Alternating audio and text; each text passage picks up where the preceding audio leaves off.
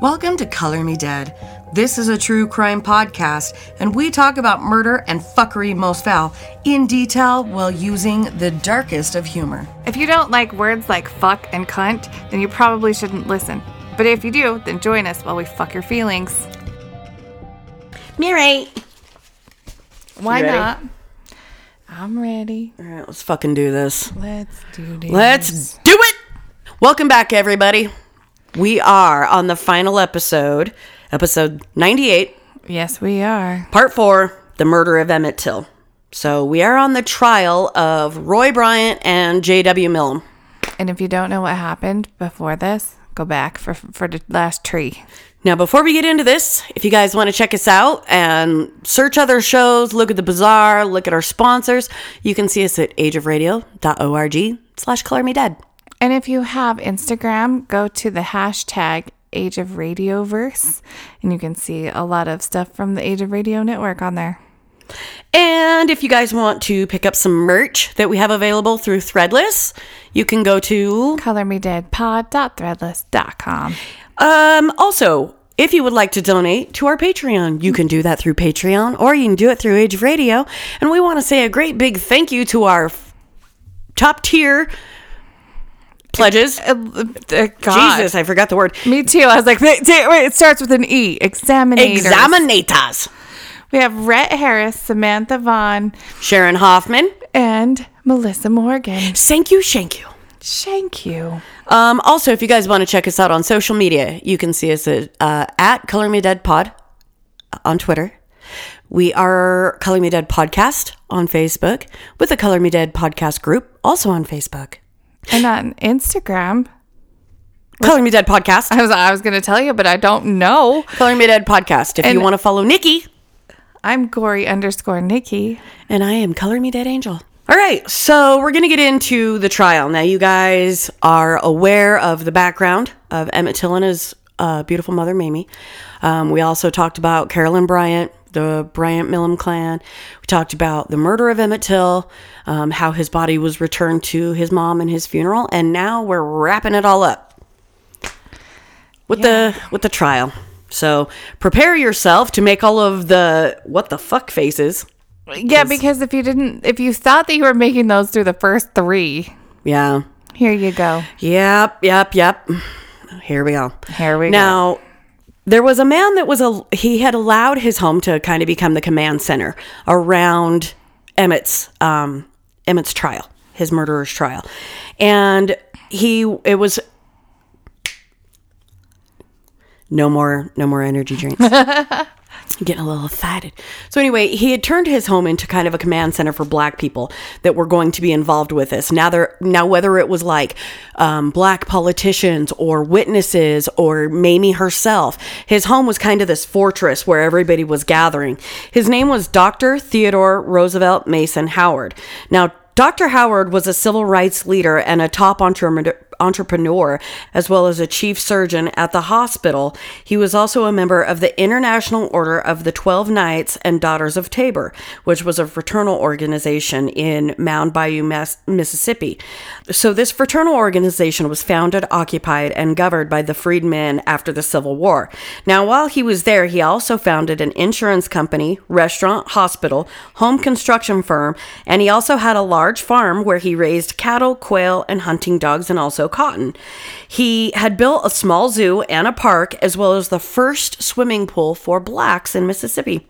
So he was quite a busy little bee. Yes, he was. Yes. Now, in addition to his regular duties at the hospital, he also operated a very well-known and popular private practice. So here's something interesting. His specialties also included discreet provision of illegal proportions. It rhymes with Smithsmortion. And both black and white people went to his clinic for Smithsmortions. Wait, pick me. Go. Is it an abortion? Yes. That. Okay, because apparently I can't say that. Which he thought was a matter of individual rights as well as family flamming. It's going to be that kind of a day. All right. So he thought was an individual right as well as family planning, which I thought was really cool. Yeah. Because he didn't discriminate against white women that were looking to have that help. Yeah. Which, do you think white doctors that took care of those illegal abortions said no to many a black women? I'll bet you they fucking did. Oh, I'm sure they did.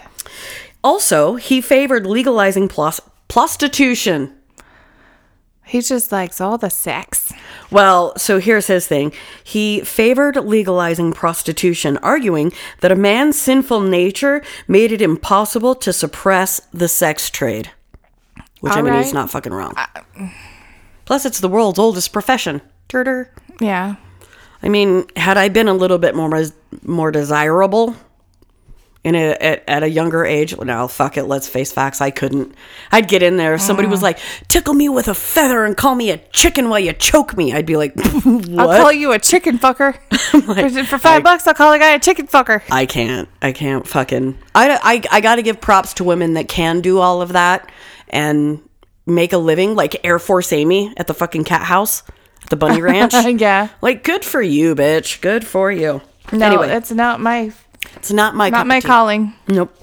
Now, Dr. Howard rose to prominence as a civil rights leader after he founded the Regional Council of Negro Leadership, was called the RCNL in 1951. Now, he and his compatriots in the league, which also included Medgar Evers from the NAACP, that was helping Mamie with the open casket funeral thing. So anyway, he had actually hired him as his agent for the Magnolia Mutual Life Insurance Company. So the RCNL had mounted a successful boycott against service stations that denied restrooms to black people. And they distributed over 20,000 bumper stickers, right? And their slogan for this was, "Don't buy gas where you can't use the restroom." I second that. I fully fucking endorse that. Why would you buy gas if you can't take a pee too? Why would you buy gas from somebody that thinks you're a fucking second-class citizen? Exactly. Don't give them your money. No. If you can't pee there, don't buy your gas there. Just saying. Simple rules. Fuck, I thought that was rad. When I read that, I was like, hell yeah. So, his home that had become this little command center was open to journalists,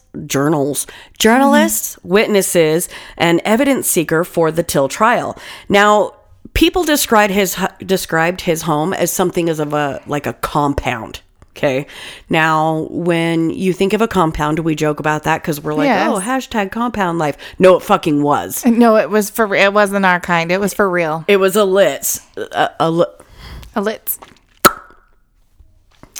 Hi, my name's Angel. I have lick stackies here today. Fuck. All right. I just caught on to that. It took me a moment. And then it was really funny. I was like, you have what? The word was funny. And then when I really got onto what it was really funny. It was extra funny. Extra? So his house had the highest level of securities that anybody had seen. There were literally weapons tucked in every corner of every room. Okay. This reminds me of Dickie. Oh my God, my father. I mean, you're not wrong. I know. I got this here fucking squirrel gun that I keep at the foot of my bed with my... Oh, fuck. My father. Anyway. When I was reading that, I was like, it's Dickie. Oh my God. Yeah, it's my dad. It's my dad. It's my father. Fucking guns everywhere, strapped to the ceiling.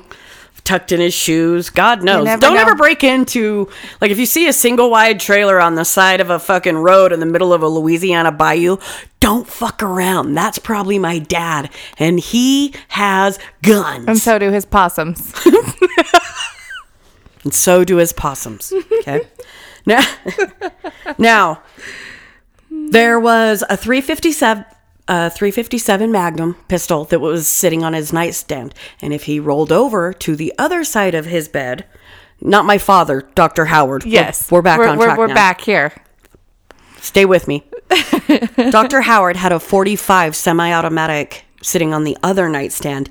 And in the corner, there was a shotgun or a rifle. And there was a Thompson submachine gun at the foot of his bed. All right. Okay. Now, some people are like, why do you have a rifle and a shotgun in every corner of every room of a large property? And he also had a guard station in the front of his property that had 24-hour armed security. So, Okay. what was the reason for all of this? Well, if you remember in the prior episode, we had talked about George Lee and Lamar Smith, the two black men that were assassinated that were helping trying to register black voters. Well, apparently their names had been put on a death list, finger quotes, death list. And guess whose else's name was on the death list? Dr. Howard. And this was actually a citizens council for like improvements had created this death list of people that they needed to get rid of because these people were detrimental to the society. Can we make a list? I already have a lipstick list. I mean, we can add to it if you'd like to, but I feel like the dude on Billy Madison. Shit, yeah, Steve Buscemi. Yeah, I couldn't think of his name. I could see his face. He's like the lipstick list. Yep. When you said lipstick list, I was like, oh, So get down with that. after George Lee and Lamar Smith had actually been assassinated for trying to help the voters, and then Dr. Howard realizes that his name is also on this list, he decided to take all of the precautions that he would need to sleep comfortably on his own property.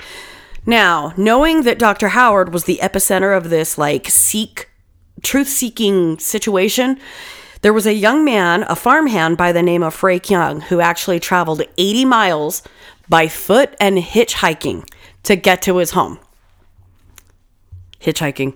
Damn. And foot. 80 miles. Long way. You know what Now, happens to people in Florida that do that? I'm just saying, do you know what happens to people anywhere that hitchhike? I mean, we could really... We don't necessarily need to call out Eileen Mornos, but Or, we don't have to talk about... Shit, I forgot her name. I can see her fucking face. Hello, Mary Vincent. yes. Hitchhiking, lost her fucking arms. I knew who you were talking about as soon as you started doing that, and I'm I'm showing you my hands. I know who you're talking I about. know. What's her name? What was it? Yeah, What's your Mary name? Vincent. Now, this young man showed up in the middle of the night, and he was talking about, it was the day before the trial was set to start, okay? And he's like, hey, I have some information. I really need to talk to Dr. Howard. It's got to happen right now. And so the guards are listening to this guy, and in this situation, they were really hesitant to wake Dr. Howard up because he had been up night and day preparing for all of this stuff. And they were like, man, it's the middle of the night, the day before the trial. This better be good. Okay. The kid's like, I have witnesses that can tell you this didn't happen in Tallahatchie County, which would move the jurisdiction. Additionally, he's like, I have witnesses that can tie Millam to the murder. So they're like, oh, come on in. Let's talk. Let's chat. So he had all of these witnesses that had pretty much seen the final moments of Emmett Till's life. And he wanted to come in, and he was like, hey, this should actually be tried in Sunflower County, not Tallahatchie. And he was like, multiple people know that Roy Bryant and J.W. Millam are responsible.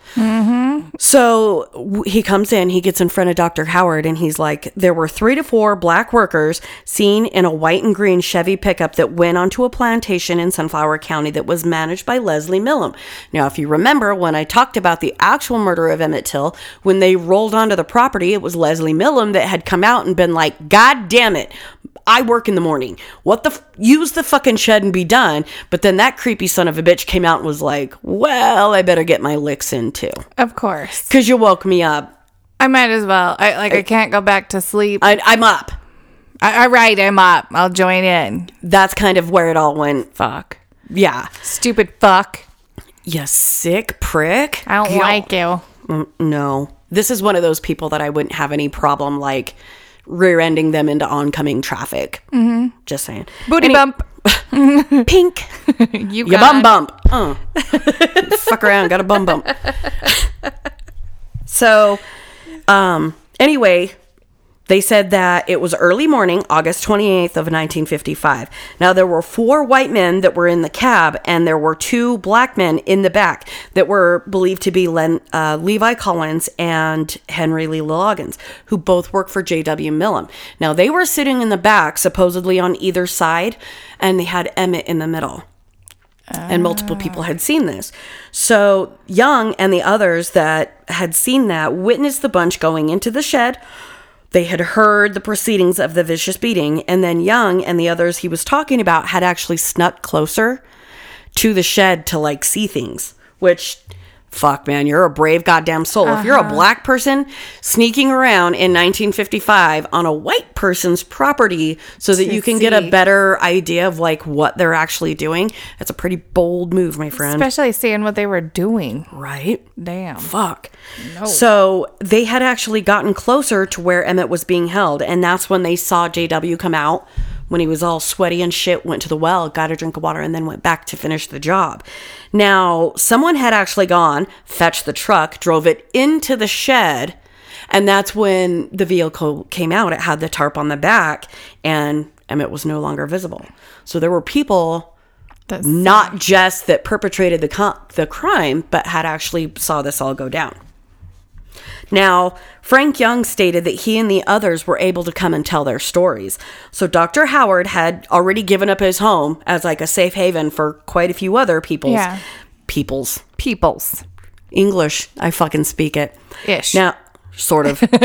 Debatable depending on the amount of caffeine coursing through my fucking veins. How many bangs have you had? 2 bangs. Utah. Give me 2. Utah. Give me 2.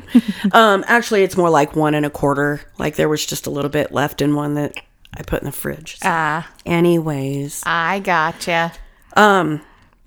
So there were a lot of crucial visitors that were going to be arriving or had already arrived when, like, because Dr. Howard had actually paid to bring Mamie from Chicago and was housing her on his property for the trial. So he had actually said that he was going to use his money to bring her from Chicago and then keep her safe on his property and then escort her with security to the trial, which I know, which she probably was going to fucking need. All of it. Absolutely. Or she would have ended up the same way. Well, there was also a representative. He was a black politician named Charles Diggs that had actually come down with her. Now, he was the only politician to show up to the trial. He was actually invited. But we'll get into that in a second.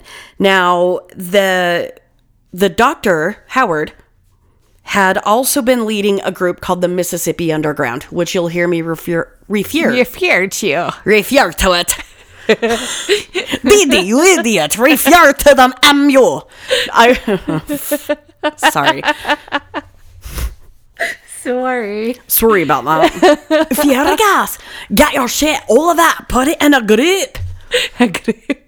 Talk about the episode like you can speak the Queen's English. If you could speak the Queen's English, it would sound a little different. I'm just saying. You ain't fucking kidding, bitch. So, anyway, it was called the Mississippi Underground, and it was a group of people that were seeking the witnesses, and they had actually done the most effective investigation about Emmett's murder, like outside of Mississippi authorities. And they were going to protect and then relocate all of the witnesses that were willing to testify in the trial. Because let's face it, if you're a black person going into a white people's court with a jury of your peers, you know, all 12 of those fucking farmers that happen to be all fucking white, and point out with your black finger and say, that white guy sitting right there, he fucking did it. You probably don't have anywhere to go after that. No. Not in Mississippi, you don't. No. So, they were actually, so the Mississippi Underground, this group, was not only going to protect them prior to the trial, but afterwards, and then they were going to relocate these people out of Mississippi at their cost. Like witness protection. Yes. On your own. Yep. Now, there was a reporter by the name of James Hicks from the Mississippi Underground that went to a place called Kings in Glendora. Now, he had kind of gone up there to put his ear to the ground and try to get some dirt on, you know, because people talk. You get into a bar, you start having drinks, you get loose lips. What do we know about loose lips? Loose lips sink ships. Yeah, they do. Fuck. Keep them lips tight. Do your kegels in your mouth. Like those girls with the little pussies like this. Like this, got little lips. You just got a little pussy. You ain't got that big camel toe like auntie. It's pew, 22. Pew, pew. It's a 22. Pew, pew, pew. Pew, pew, pew. I watched Want that this again. I fucking love that lady. She got little lips like this, here. Go pew pew pew pew. Well, she ain't got that big camel toe like auntie. You got them small lips like this here. Pew pew pew. It's my face, isn't it? And then I picture her face too, and I can't stop when she does it. And she's like, like this here. like looking around, pew pew pew, cocking her head. pew pew pew. Pew, pew, pew. It's a chop. It's a chop. She's so goddamn funny. All right. It never gets old. It never does. Ever. It really just does not. Okay. Back at the ranch. Fucking get your shit. Take it to the shit store and sell it. Take it to a shit museum. But get your shit together. Okay. All right. Now, he had gone to this place called King's. All right. He's out there dancing, hanging out with the locals.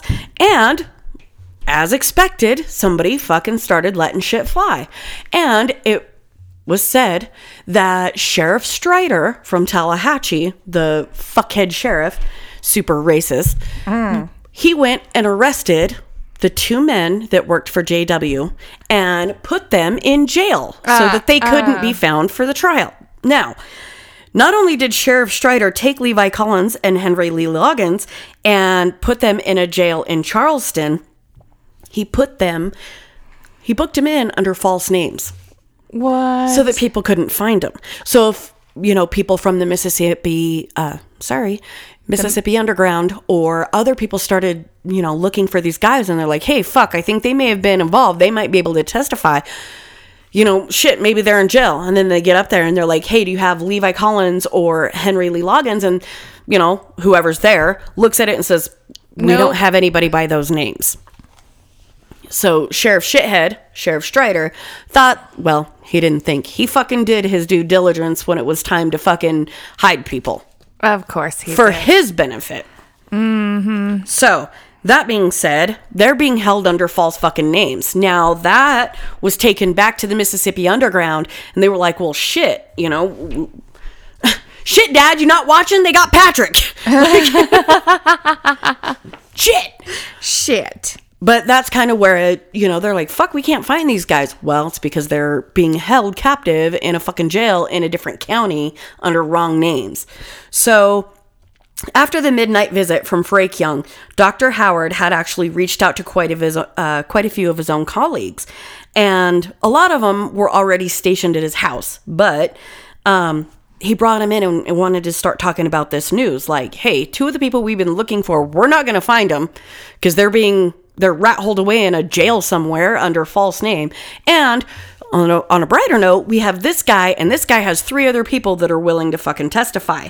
Well, that Monday, while a jury was being selected for the trial, Dr. Howard and his team had gone looking for witnesses that could confirm Frank Young's story and confirm the suspicion that James Hicks was like, they've got these guys, but you can't find them. They're in jail. So, I know. Oh, fuck. It just gets worse. So if you're irritated now, hold on to your ass because it gets a lot worse. You might as well shove a piece of hay up under your fingernail. Oh, yeah. Bamboo shoots. Yeah, something. So there were 4 altogether that would later come to Dr. Howard at his home and give their testimonies of what they had seen/heard. Ick. I know. I don't like it. And it's so disgusting when you stop and think about what they actually heard. Like you heard a little boy begging for his fucking life. Mm-hmm. So, oh, fucker. I know. So this would link the defendants to the murder through eyewitnesses' account. Like, yay, one for the good guys. You would think. No. Now, later in the evening that Monday, the members of the Mississippi Underground, black reporters, and some other civil rights leaders had actually gotten together to discuss what was going to happen next. Now, they all agreed that a white reporter would be better to come in and make headway to the local law enforcement, right? Because as a group of, I don't want to say militant, but these really hardcore civil rights leaders, black men, you're not going to get a very warm reception meandering into a sheriff's office where it's full of white sister fuckers and Sister fuckers. let's go back to the station and cornhole us a drunk. Like, that's kind of Yeah. what I envision. And I'm sure I'm Me wrong. too. I'm just being a cunt. But You might not be, though. I might not be. Yeah, that's the scary part. So it was probably going to be, not probably, it was going to be better for them to commission a white person, a Right. journalist or a reporter, to go in and be like, and start delivering some things like, hey, we've got some other people. Now, they had agreed that it would be a gentleman by the name of Clark Porteous, and they advised him to come so that they could discuss this plan. However, they forgot to tell Mr. Porteous that him and only one other person by the name of John Popham were allowed to come. Like, just you two white guys, nobody else. No more white guys. Yeah, but they forgot to say that. So, yeah. So the accident actually yielded two other men by the name of W.C. Shoemaker and James Featherston that would come along. Now, one of them was actually a reporter from a paper that was one of the most reactionary, segregationist papers in all of Mississippi. So, like, they picked, like, the one white guy from this paper that they were like, fuck, that guy shouldn't have been here. Now, instead of rethinking the plan and trying to hold the knowledge that he was like, Dr. Howard's looking at this situation. He's like, oh yeah, I forgot to tell you not to bring anybody. It's kind of like when you tell somebody, I'm going to tell you, but you don't tell anybody. But they told somebody. But then that person goes in and like tells 4 other people, I'm going to tell like, you, but you don't tell anybody. And they tell 4 people, and they Right. tell 4 people. So Dr. Howard said, I'm going to tell you a little bit. I'm not going to give you the whole, but, because I'm looking at this person that probably might run back to his paper and spill the beans. He was like, I've got some tricks up my sleeve. And he told him exactly what he had. I have eyewitness accounts that'll knock this fucking trial out of jurisdiction and out of the park. So after some time, he advised that they would be the only white people to be even the guy from the fucking segregationist paper. He was like, all right, you're already here, so just you fuckers can come back. So anytime that the MU, the Mississippi Underground, had a meeting, he was like, all right, just you 3. That is it. That is all. That's all you get. So, anyway, they were holding another meeting that was going to be on Tuesday. And so the 3 white guys were like, okay, we'll be quiet for now. Like, what you've given us is pretty big, but we'll be quiet for now. Especially because they wanted to keep attending these meetings. So they were like, all right. We'll be quiet. You got some witnesses and some other shit. We'll be quiet for now. Now, Tuesday morning yielded some drama by like 10 o'clock in the morning. It was like mid-morning break, and shit hits the fan. So Mamie Till had entered the courtroom with Rayfield Moody and her father, John Cartham. She was said to have walked in quietly but with purpose, and she walked right down the center of the courtroom. Yeesh. Oh. The way she conducted herself the entire time is just, dude, it hits you right here in the heart. How could anybody be that strong? That's what I keep thinking of, is how could you be that strong and not just go hide? Just crumple. Like, Yeah. I'm one of those people that when faced with too much, my entire, like, my body does a fucking boop, Shut and I down. just power off and I crawl in bed and I'm like, Me too. at this particular juncture, I'm actually thinking about pissing my own pants because getting up to go to the bathroom just might be too much. Yeah. Like, this woman, no. She arrives, walks right down the center of the courtroom. Now, as you can imagine, she's immediately surrounded by reporters, photographers. They're all snapping, they're clamoring around, snapping photos, shouting questions. And they want to get either words or images of her. So before she even has a chance to, like, get to what they call the black table. So that was where witnesses, reporters, things of that nature were supposed to, because we're still segregated in Mississippi. Yeah. So before she can even get there and like situate herself, here comes fucking Sheriff Strider.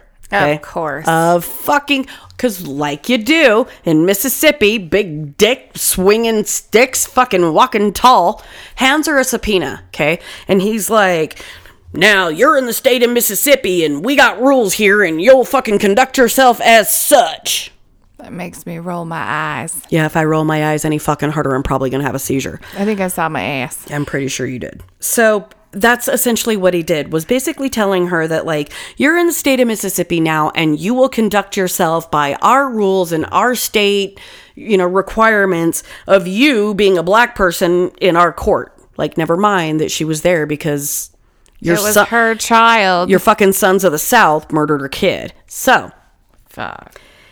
So at this point, and she just looks at him. She's like, yes, sir. Yeah, okay. With all the dignity in the world, she's like, she doesn't look directly at him, but she acknowledges, yes, sir. You are under the rule of Mississippi. Conduct yourself as such. Yes, sir. Now, no, motherfucker. Motherfucker. Fucking Byron. Motherfucker. Yeah. Anyway, sorry. If you guys don't know who Byron was, he was somebody my brother was in jail with. Listen to the so-so's. Listen to the goddamn explained it in there, motherfucker. Motherfucker. You lucky I don't hit you with toilet paper. Did you fart it? Did you just fart it? So, because Mamie didn't already know all of that being in Mississippi, it took all 270 pounds of fucking 6 foot tall Sheriff Strider to come up there with his fucking, you will conduct yourself. As he's got a beer in his hand. Well, so he bellies up to Mamie to fucking intimidate her, and she's just, yes, sir. Now, she was finely dressed. She was in a black hat with the veil folded back and a black dress with a white collar. Mm-hmm. And she carried a very ornate fan with her to fan herself. Now, keep in mind, this is late summer in Mississippi with not a goddamn breeze rolling through the state. It's hot as fuck. It's hot. So she's carrying this black and red ornamental fan that she's like fanning herself with. Now she gets to the table where she's directed to sit, and the table itself wasn't big enough to hold everybody that came. So get this, his name is Judge Swango. Swango. Swango. Judge Swango. Swango. It actually sounds like a cheap root beer. Swango, like Fago. Only not. It reminds me of that TikTok thing where they're like, is there a ghost out there? If there's a ghost out there, say, why-yo. Swango. So Judge Swango actually pulled together more tables up to the front of the courtroom where the press table could also sit with the witnesses and everybody else. But he had to expand the section because there were so many people that had arrived. Now, keep in mind that this room full of people, both black and white, are trapped in here. People are smoking in there. Oh, God. There's like one ceiling fan. Now, keep in mind, this is when you were still allowed to smoke indoors, and people smoked cigars, cigarettes, roll-your-owns in this hot-ass 100-degree fucking courtroom. Now, even though Representative Diggs he had been invited by the judge to attend the trial, when he got there, his entry into the building was actually denied by Sheriff Strider. Right. Sheriff Shithead. Sheriff Shithead strikes again. Now, he had shown up, and Diggs had to send his business card. Representative Diggs gives his business card to another man, Reporter Hicks, and says, present this to the judge. This needs to go to the judge. Now, I'm not going to use the same language, but essentially, Sheriff Strider takes the business card, looks at it, points to one of his deputies and goes, hey, this N-word here said that N-word here is allowed here by the judge. Take this and make sure. Oh, God. Yeah. You're pretty fucking cool, aren't you? Sheriff Shithead. Fuck. I don't like him. Dude, when I was typing this, I was grinding with my teeth, which is really bad for me because my teeth break. Like, all you got to do is be like, pink, and my fucking teeth break. So he goes in, hands the business card to the judge, and he's like, this gentleman's outside. That's not the word he used. This N-word's outside, you said he could come. So the judge is like, yeah, I invited him here. He needs to be sat at this table. Now, there were quite a few people that were really, really upset by the way that other people addressed Representative Diggs because they spoke to him like an actual goddamn person, and they referred to him as Congressman. Oh, nice. Congressman Diggs. Yeah. So, of course, all the white bread, racist Southern folk are like, what the fuck? Like, they just can't handle all of the, humanity in the building. Now, when he walked into the building, there were white reporters there that were like, Congressman Diggs. And they shook his hand. And there's like fuck, for all intents and purposes, it's like the fucking Klansmen. Oh, did you just shake hands with that man? Oh, no. Right. So they're, you know, God forbid that you actually address a congressman who's in Congress properly. But yeah, they just like, they had a fucking come apart because they were addressing a black man with dignity and respect.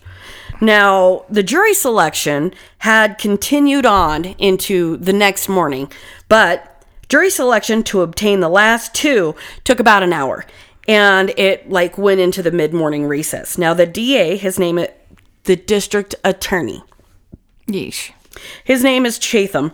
Called his first witnesses, which would include Sheriff Cochran of LaFour County, Dr. Otkin, who examined the body of Emmett, also C.M. Nelson, who was the black undertaker. C.M. Nelson was the undertaker who sent the body to Chicago. My bad. Deputy Melton, who was present when the body was pulled from the river. There was also Mr. Mims, who was at the river retrieval, and the Hodgemen. So it was the 17-year-old black kid that was out there checking his fishing line, and his dad. They're the Hodge boys. And also Moses and Mamie. Now, the defense called all the same witnesses, but they also added J.W. J.W. Millam and Roy Bryant, and they had also said Carolyn Bryant and Juanita Millam. They also, for whatever purpose, don't fucking ask me why this was necessary, they were going to call Eula Lee, Roy and JW's mom, as a witness. Why? Riddle me. Because it was on their property? I have no fucking idea. Because nobody knew that it actually took place at Leslie's. That was a big fucking secret. Was it character witness for her boys? I guess. Like, who the fuck gives a shit about her opinion about her two fuck up kids? Everybody knows. They don't need a character witness. They've gone ahead and proved that to themselves. Fuck, right? On their own. Am I rubbing off on you? Yes. Yeah. I'm getting so excited. I haven't even had caffeine for like days. And I'm like... At this particular juncture, I've had so much caffeine put into my body that I could die and I would remain active for at least 48 hours. I think it's like rubbing off on me through the air. I haven't even touched you. It's just like... It's just floating over from here. My pores. Yeah. Now, the jury went to the Delta Inn when they called for recess, and they called an early lunch at 11:15. Okay. Court started at 9. They had jury selection for an hour. They had carbs for breakfast, okay? They're hungry. Listen. So they had an early lunch at 11:15. Now, the jury went to this place called the Delta Inn. Millam and Bryant had joined Sheriff Shithead elsewhere, and the Black Assembly, being Miss Mamie, Sheriff Diggs, and the reporters, as well as Dr. Howard. Now, they had gone to a black-owned place around the way. Now, during that lunch recess, the defense attorney, this little twat, his name is Sidney Carlton, and I'm sorry for anybody named Sidney Carlton, but those two names combined on a fat white lawyer just make me want to punch you in the face. I just thought of Sidney Crosby for a minute, but that's totally different. He's a hockey player. Oh. He's not a fat white judge. He's not either. He's a fat white lawyer. Oh, yeah, that's what I meant. Now... You knew what I meant. I know. So, Sidney Carlton was able to gather up a group of reporters and start flapping and quacking to this group, basically painting this ugly picture of Emmett. Now, he basically wanted to set the tone and start those reporters printing stories that would better help the defense, okay? So he was like, Emmett was nothing but a menace to society, especially against pure white women. Yeah. Right. I don't believe you, sir. He also said that he had gone to the store with the sole purpose of propositioning Carolyn.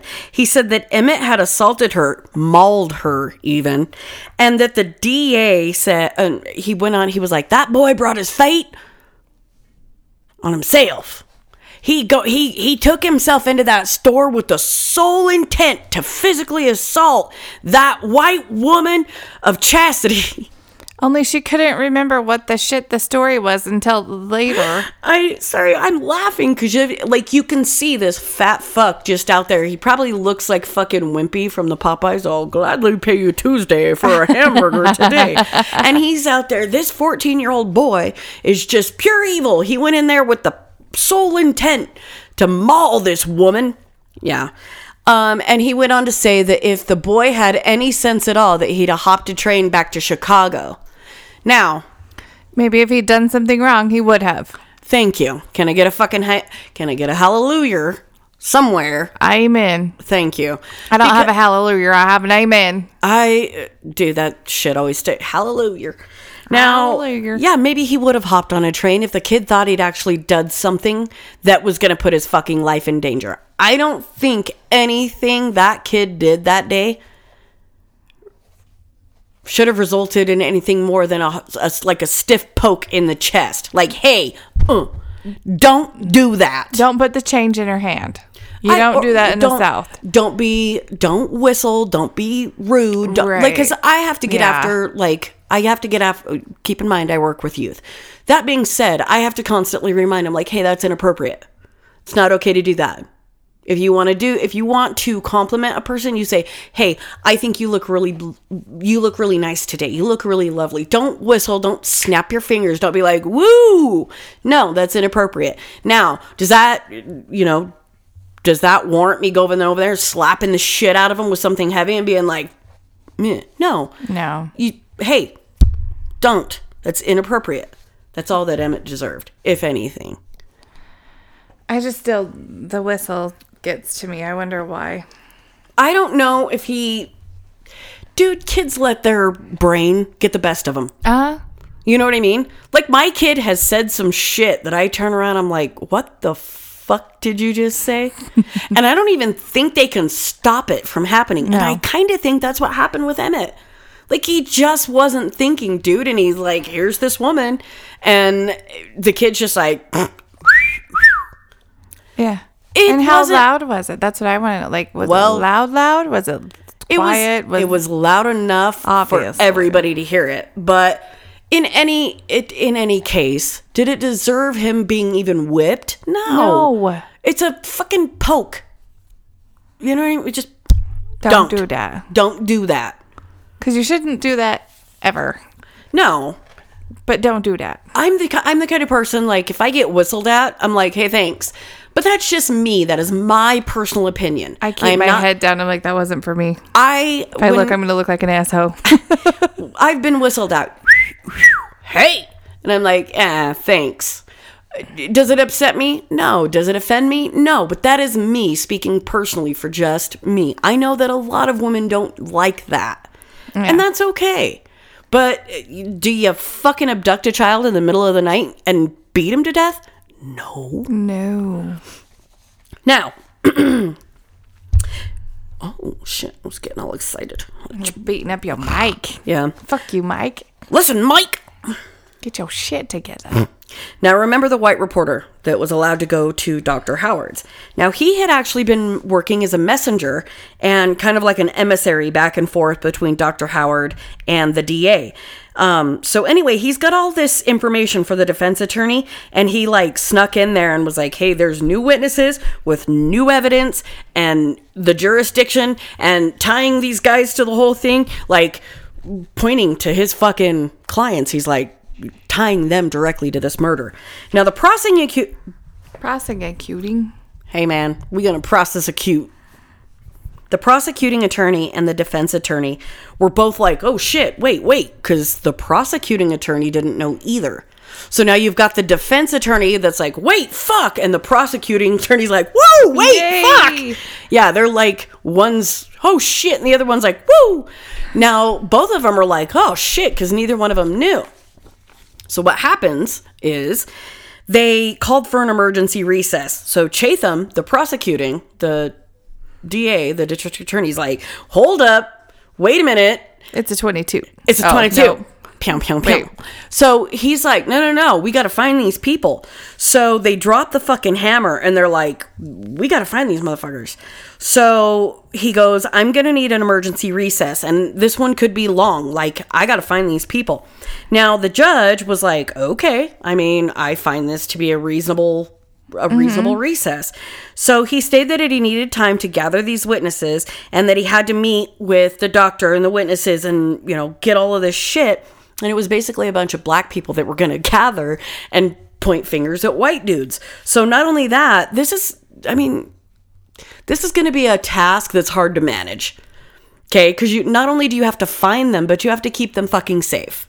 Yeah, and get them to agree to come and do it. Oh, right. So you've got people putting their lives in danger. Now, the defense attorney is completely aggravated, and he accused the state attorney of stalling. He's like, no, we need to continue at once. And Judge Swango is like, well, I think that if they have evidence and witnesses and they have the resources to go and gather this, they should be allotted that time. So he said it was a reasonable request. He lets them go. Now, this was basically described as an interracial manhunt because you had black people and white people for the state prosecutors that were looking for these people. So they are running out to gather the testimony for the prosecution. And there's, like I said, men, women, black and white are all out trying to find these people. And it included the sheriffs and the deputies, the reporters, Dr. Howard, and quite a few other people. Now, the sheriffs had actually gone to the home of Leslie Millum with Dr. Howard. And I'm talking about the sheriff from LaFleur County. Mm-hmm. So he had actually gone with Dr. Howard to investigate the shed where Emmett was. Now, when they went in there, they looked for the blood, and they didn't find any. However, it had very obviously just been cleaned. And there was cotton and soybeans and corn spread all over the floor. Gee, I wonder why. So there wasn't time or resources to further examine the shed because somebody had gone in there, dumped a bunch of water, sprayed whatever chemicals they could, and then threw a bunch of fucking shit on the floor to make it look like... It was messy. Yes. Now, Sheriff Smith, who had gone... he had been going head-to-head with Sheriff Strider quite a bit, and he was very eager to join the hunt for the witnesses. Now, he advised that no matter how long it took, that he would keep in on the search. Now, Sheriff Smith had been looking for some witnesses before this, and he knew of some of them, but getting the witnesses to come was apparently a hell of a chore because people they were like mumbling, like, "Hey, we know some shit, but I'm going to the fucking pub." Yeah, sorry, I don't want to end up like that. There were other witnesses, but they didn't want to come forward. And Frank Young, who was the little farmhand that traveled 80 fucking miles to seek out Dr. Howard, didn't actually show up till 1 o'clock in the morning. And he refused to talk to anybody except Dr. Howard. And unfortunately, 1 o'clock in the morning, he wasn't available. Dr. Howard wasn't available. And he's like, well, I'm only talking to him. All right. So... who they did actually find was Willie Reed, who was the 18-year-old boy that had actually walked by the shed on the way to the store, the grandfather, Ad Reed, and the neighbor lady, Amanda Bradley, that all lived right there near Leslie Millum's place. So they had all donned disguises and confirmed what Frank Young had already said, all the stories, and they had all been given the promise of protection, and then all three of them were going to be relocated to Chicago afterwards. Yep. So there were a great deal of things that... There were a great deal of things that were very uncommon for Mississippi in 1955 when it came to the justice of Emmett Till and his murder. Now, Judge Swango, we'll start with him.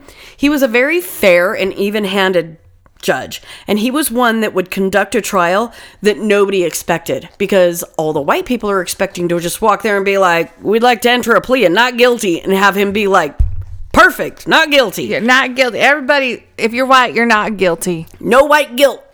So he came forward and he was like, no, I want a just and fair trial. And he did so, which was, everybody's like, holy shit. Whoa. Yeah.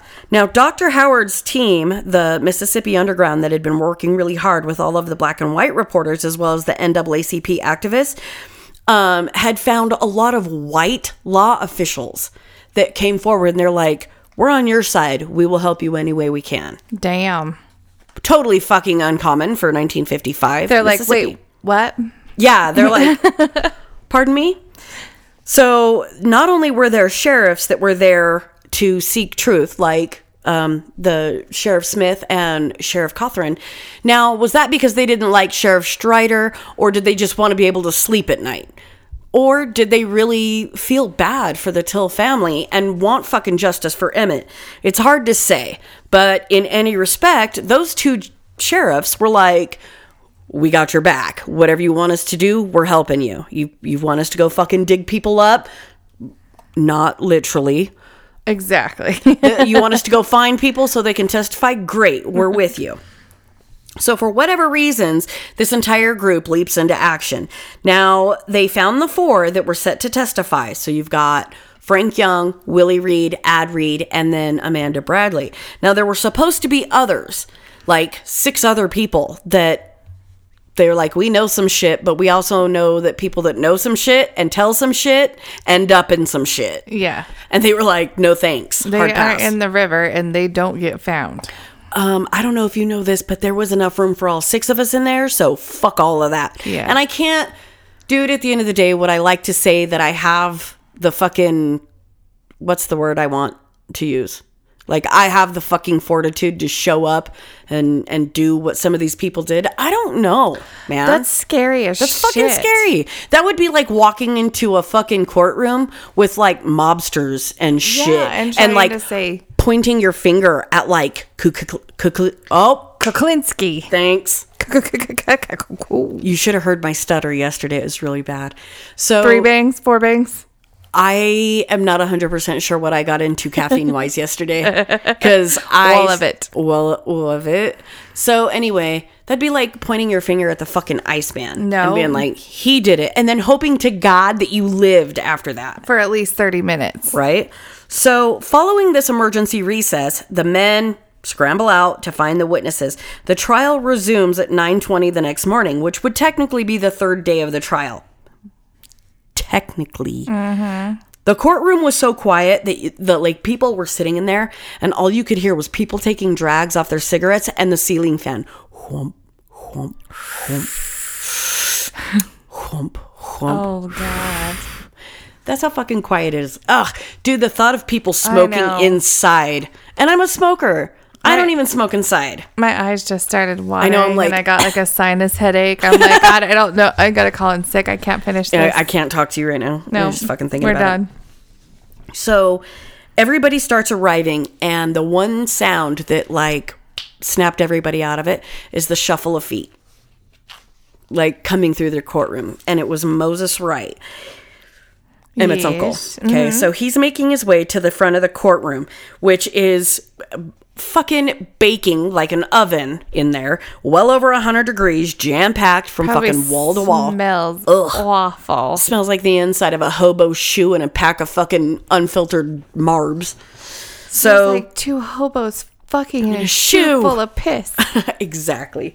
So Moses shows up and he's set to testify, and he was the very first witness that was called to the stand. So not only was all of the attention focused on a black man, all of the attention was focused on a black man that was set to testify against 2 white guys. So as you can imagine, I guess I'm full-sided. Moses had been warned about what he was going to do, okay? He would say later, he would talk to a reporter and say that he wasn't exactly being brave and he wasn't exactly scared. He just knew that he wanted to do what he was set to do and see justice served. Now, District Attorney Chatham had addressed Moses as Uncle Mose or Old Man Moses. And I think he was trying to paint that like comfortable photo or like that, not photo, that like that comfortable feeling to the jury. So he's sitting in, like Uncle Moses is sitting in this big wooden chair, you know, and he's sitting up very straight. And the district attorney is trying not to pay too much respect to him because he knows that can hurt his case, but he's referring to him as Uncle Mose. Now, he asks about what happened the night that Emmett was abducted, and he he's like, at 2 a.m., these men show up, they get on the porch, and they start hollering for me, the preacher, and they're talking about how they want to talk to the smart boy from Chicago. And he said, they started by saying, this is Mr. Bryant. So Moses advised that when he walked out, he recognized Milam and that he had been on the porch with a pistol and a flashlight. When Chatham stopped Moses and instructed him to point out Milam, he was like, he stood up. Oh, God. Out of the chair, and he points his knobby old man finger and he goes, there he is right there. That big tall guy. Right. So as Moses stands up and he points his finger and he was like, there he is right there. Fucking photographers go batshit crazy. Oh, Snap. So, and they're taking these photos of this crisp, clean dressed black man, and he's standing in this fucking Mississippi courtroom pointing at a white man going, that fucking guy did it. So Milam, who's sitting over there, and he's like, he's all uneasy, he's fucking sweaty, and he's over there puffing on a cigar. And, you could tell that he was visibly upset that somebody's standing there going, that fucking guy right there. Because he didn't think anybody would have the balls to do it. Exactly. Now, that roll of photo that was actually like expended in a matter of seconds, that's how fast they're taking these photos. That roll of photo was actually purchased on the spot. Like, the guy walked up, handed cash money to the photographer, and took the roll of film and bailed. Those photos were actually distributed through a wire service to publications worldwide. Damn. This photo that was on this roll of film was sent everywhere, and it was supposed to be like the icon of courage. Okay. So when Moses was asked if he knew Bryant, Moses pointed him out as well. When Chatham asked Moses if there was anyone else with Milam that night, Moses said yes. And when he was asked, he pointed at Bryant again. Oh. And that's when Roy was sitting there, just blank face, zero emotion. JW's like starting to get all fucking weird dodging. about it. He's like, he's like, oh shit, and he's getting all shifty. Looks behind him. Right? Who are you pointing at? What? I don't know. So that's when it was obvious to so many people what Reverend Moses had signed up to do, because essentially he just signed his own fucking death warrant.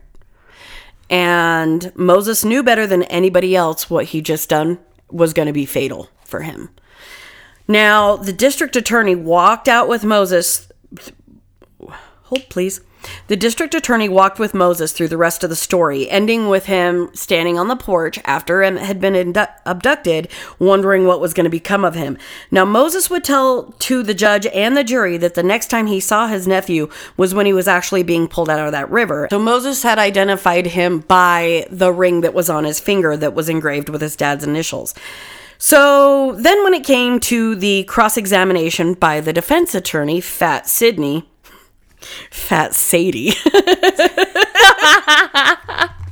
That's what I'm going to start calling her. She's going to have a hero sandwich. Just so you know, she's going to have a meatball hero. Okay. So the cross-examination began with Sidney Carlton, and he basically came at Moses as though he were the one on trial, like he was the defendant. He was one of those like showboaters. He got up there and he's roaring and rearing and shaking his fists and slapping the table and shaking papers. Okay, all the fucking theatrics. All right, basically like my brother's ex-wife's attorney. Now, so fuck me. As he's going on and he's like berating Moses and he's getting in his face, JW was seen wearing a very cold, calculating smile. So he had been really uneasy when somebody was testifying against him, but when somebody was beating the bricks off of fucking Moses with words, then he suddenly felt comfortable again, like, oh my God, the world makes sense again. We're berating black people. So Carlton had stopped by the Reverend's home prior to the trial. Okay. So Fat Sidney goes to the Reverend's house and basically told him, he warned him, he was like, it's bad luck to testify against white men in a trial. Bad luck. It's not luck. It's what it is. Luck is not the fucking word. So Fat Sadie. Listen, Fat Sidney. Fat Sidney. listen, Fat Sydney.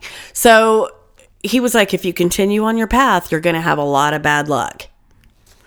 Now, that didn't stop Moses, and it also didn't stop Carlton from continuing to berate Moses on the stand. Basically treated him like a criminal, and he was trying to change, like he was trying to get Moses to trip up on the facts of his story. Mm-hmm. And this wouldn't be the only time that Fat Sydney does this throughout the trial to other people. So Moses is calmly pointing out to Carlton that he hadn't done any of the things that Fat Sydney was accusing him of. So he was like, he basically was like, oh, well, there wasn't really enough light for you to identify JW or Roy, was there? And he's like, I never said that. And he's like, now, wasn't it Emmett's initials engraved on that ring? And Moses is like, no, I said it was his father's initials, LT, Lewis Till. It wasn't ET for Emmett Till. So Fat Sydney's going through all the rigmarole to try and get him to trip it up so that he could be like, see, the old man doesn't know. He's just pulling shit out of his ass. He doesn't know what he's talking about. Exactly. So he's sitting there trying to trick Moses into all of these different things. And he was like, now it wasn't daylight when you saw the vehicle leave, so you can't rightly say what vehicle it was when you said it was a sedan. Moses is like, I never said that either. And it gets to a point where between, frantic gestures and loud questioning and all these theatrics, the defense is really getting nowhere with Moses. And he's getting frustrated. And at this point, the judge looks over at Fat Sydney and he's like, are you done now? And Fat Sydney Carlton's like, fuck it, take a recess. And the judge is like, yes, take a recess. Can we please? Can we? Yes, have some. So he gets nowhere with Moses. He's been loud and obnoxious. And the judge is like, I've had enough of your shit. You need to kick fucking rocks out of my courtroom. Well, after that, Moses didn't go into hiding for the rest of the trial like everybody suspected that he would. He actually hung out at the courthouse. Right? So he didn't go north and join his wife out of Mississippi. He stayed. And he was seen, well-dressed, crisp, clean, ironed shirts, walking around, head held high, and he was waiting to see what was going to happen. Oh, my. So, right? So instead of bailing, he stayed. So court actually resumes with the other defense attorney. Now keep in mind that Roy and JW had five defense attorneys. Now Damn. Yeah, dude. Now I won't talk about all of them, but the other one that was present, his last name's Breland. He's addressing the court with the information of the new witnesses. Now he had gone on now. Say something else, bitch. He had asked that the defense be able to address these newly acquired witnesses in the witness room prior to them being allowed to sit in front of the court as a state's witness. All of the witnesses were read out loud, and all but one of them was actually local black folks. So the one that wasn't was C.A. Strickland. He was the police photographer that initially took photographs of Emmett's body. All the rest of the witnesses were black people that the Mississippi Underground had found. The defense attorney had no idea what they might actually say to the court. And this is why they were like, we need to talk to them in that room away from everybody else before they can testify. And the judge agreed to the request. Okay. So they had an opportunity to speak to these people beforehand. So the judge agrees to the request. They go, they talk, and they move on to the next witness, okay? So while they're having an opportunity to talk to the new witnesses outside of the courtroom, they move on to another witness. Chester Miller was the black undertaker that was initially present from Greenwood, who had taken Emmett's body from the riverside to his funeral home, and he was the one that was going to be questioned next. Miller testified that he had been summoned on the 31st of August to the river where the body was laying in a boat on the riverside. He said that he had to detach the fan from the barbed wire. I don't like it. I know you don't. So he had to take and detach the barbed wire that held the fan to his neck, which it was in the court documents that it was well wrapped. I hate the way they worded that. And I think the reason I don't like it is because it gives you the vision in your head. It was well wrapped. he advised that he was instructed to remove that ring. Now, remember, he actually had his assistant do it because his assistant. His assistant. A sneaky little feathery little assistant. His assistant. Wow. His assistant had already had gloves on. So he was the one that took the ring off and then plopped it down on the floor of the vehicle. Okay. So they had a different prosecuting attorney that was a special prosecuting attorney. His last name is Smith. And he had actually worked for the FBI prior to becoming a special prosecutor. So it was him that said if it was possible for the body to be identified by somebody who really well knew him, Miller said, yeah, I believe so. Before the defense had a chance to object, which the judge eventually sustained, they asked Miller to describe the body. Miller had gone on to say that the body was 5'4"-ish, about 150 to 160 pounds, and that it appeared to be a colored person. Miller asked what was the age the body appeared, and he said, well, it looked like a young person. That being said, Miller had also told the special prosecutor about the bullet hole in the head, which was also objected and then sustained. So it went on record as a hole above the right ear. Smith had also asked about the other side of the head, and Miller said that it was all crushed in, cut up, and gashed. He asked him if the injuries sustained were sufficient to cause death. Now, the defense, of course, Fat Sidney and Breland, jump up and they're like, objection, which was sustained. The defense stated that Miller was not an expert, but the judge allowed him to answer, but it had to be worded just so, okay? Because they were like, well, he's not an expert, he's just an undertaker. Well, you would think that somebody that prepared bodies is an expert, would know a thing or two. I mean, they have to study a little bit. They have to know be some able shit to do that. Right? Just saying. So it went on as, did you see the injury sustained? Yes, sir. Do you think those injuries sustained could have resulted in death? Yes, sir. Now, did it result in his death? We can't say for sure. That's how it all had to go down. Oh, I'll wrap that up too for you. Okay. Now, fuck me. Special Prosecutor Smith had asked about the barbed wire, and they retold about how it was wrapped around the neck. And it was becoming harder and harder to dispute the fact that this was a fucking murder. Like, the judge and people are looking at JW and Roy, and they're like, murdering motherfuckers. And the defense is starting to pick up on this. They're like, oh shit, they're on to you. They're on to ya. Pretty much. So cross-examinations that included Miller asking Miller, the Undertaker, if he could tell whether or not those injuries happened before or after death. Breland suggested that you wouldn't be able to tell if those types of injuries were actually sustained in a car accident. And then he goes on, yes. No. Yes. Now, when Miller said no, he wouldn't be able to definitely say the court recessed. So Breland is like, well, is it plausible that happened in a car accident and the body sustained those injuries before that, and then the body went into the river? And the Undertaker's like, well, I guess maybe. And he's like, perfect, sustained. Fucking recess. Quit beavering the witness. God. All right. Now, Robert Hodges was the 17-year-old fisherman, and Mr. Mims was the landlord, and they both testified that day, further the shadow being cast that this was definitely murder. Sheriff Smith took the stand. I like Sheriff Smith. He's fun. Now, He's better than Sheriff Shithead. We don't like Sheriff Shithead. We like Sheriff Smith. Yeesh. Schmiff.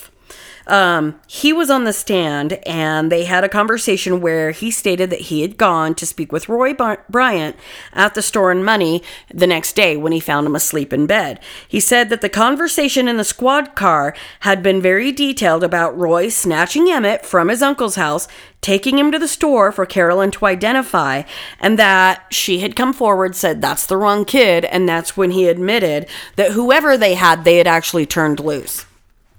Now, this totally upsets the fucking defense, right? Let me explain to you why. He jumps up and the defense is like, we want to have this conversation, stricken from the record. This was a private exchange between old friends, and that Roy didn't know that it was part of a murder investigation. The testimony of the sheriff was clear. I mean, fuck, you've just admitted to kidnapping, okay?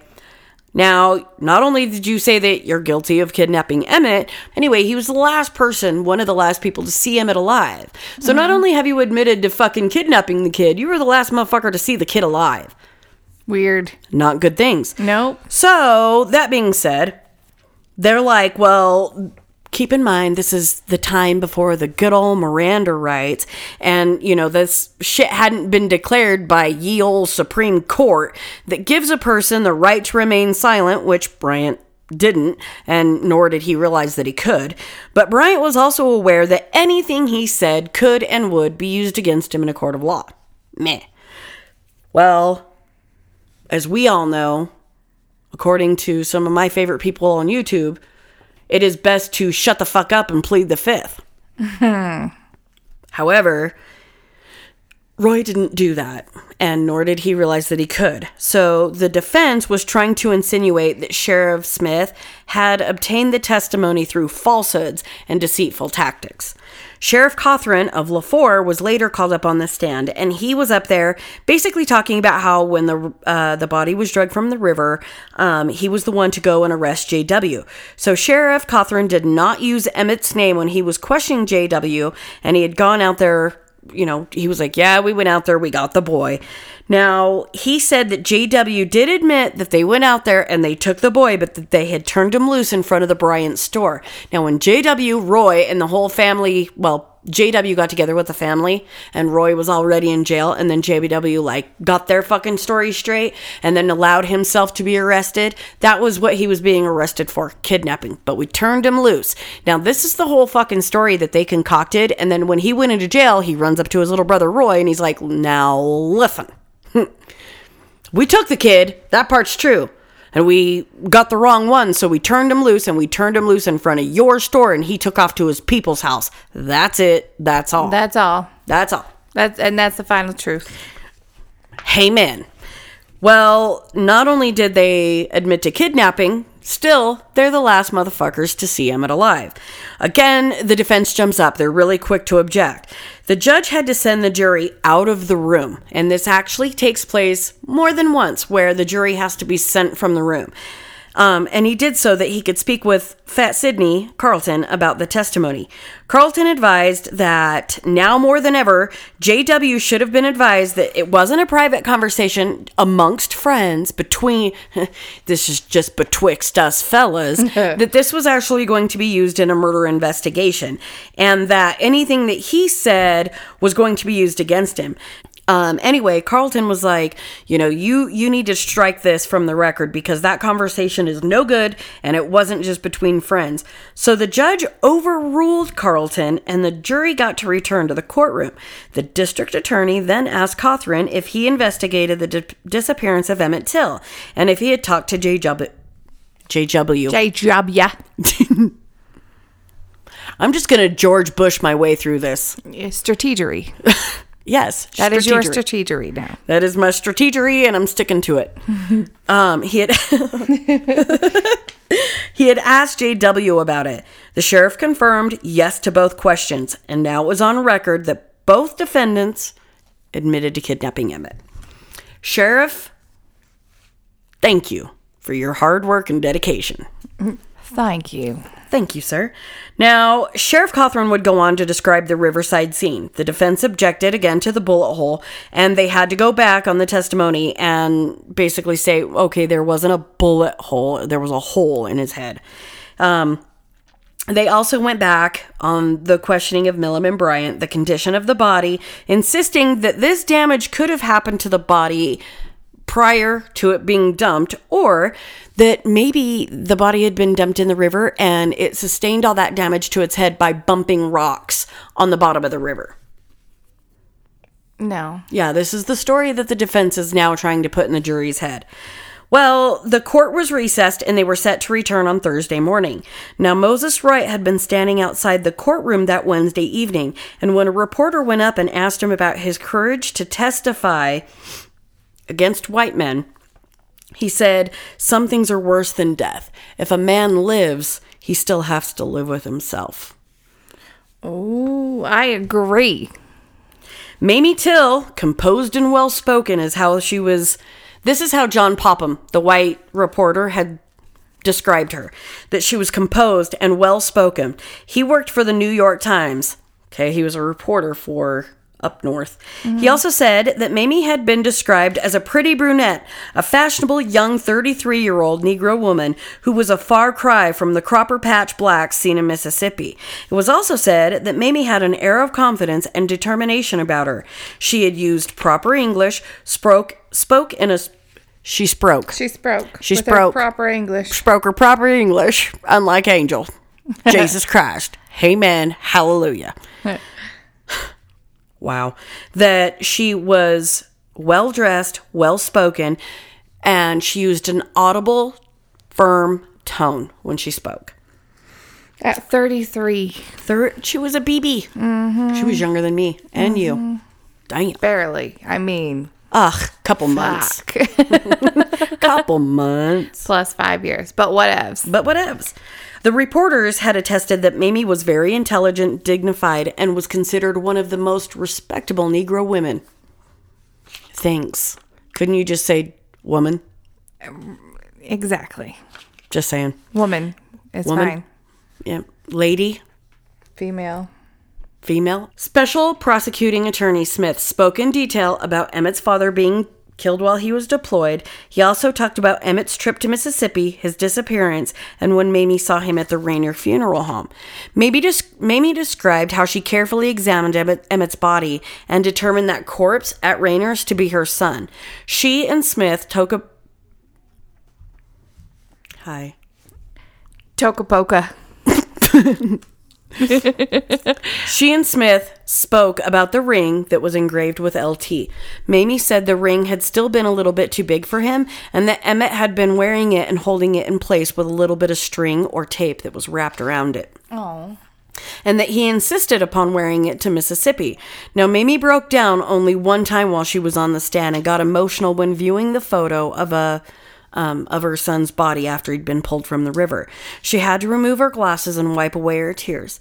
She swayed side to side while she was answering Mr. Smith's questions with, "Yes, sir."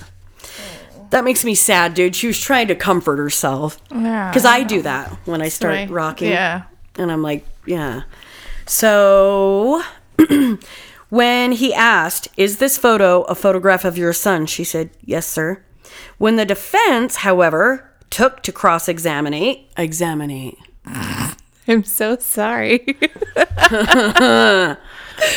It just doesn't sound right anymore. Now, when the defense had actually gotten up to cross-examine Mamie, Breland had pretty much decided that he was going to turn the tides of who was actually on trial. He gets up there and he asks Mamie, "Where were you born?" and where you grew up, and basically wanted to take the focus off of JW and Roy and put it on Chicago. Okay? Hold tight. It's Chicago's fault. Chicago did it. Goddamn Chicago. You sons of bitches. Well, you know, those Yankees up north that are always trying to make fucking Mississippi sound so bad. That, you know, those hateful fucking northerners that put undue hate and scorn on the southern state of Mississippi.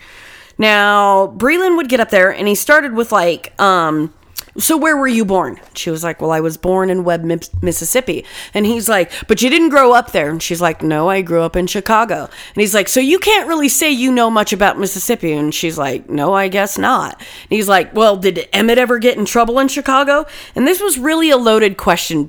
He was only asking this because Dude, the jury saw everything they needed to see about Emmett when they heard Black Boy from Chicago. That was it. That's all they needed to really know.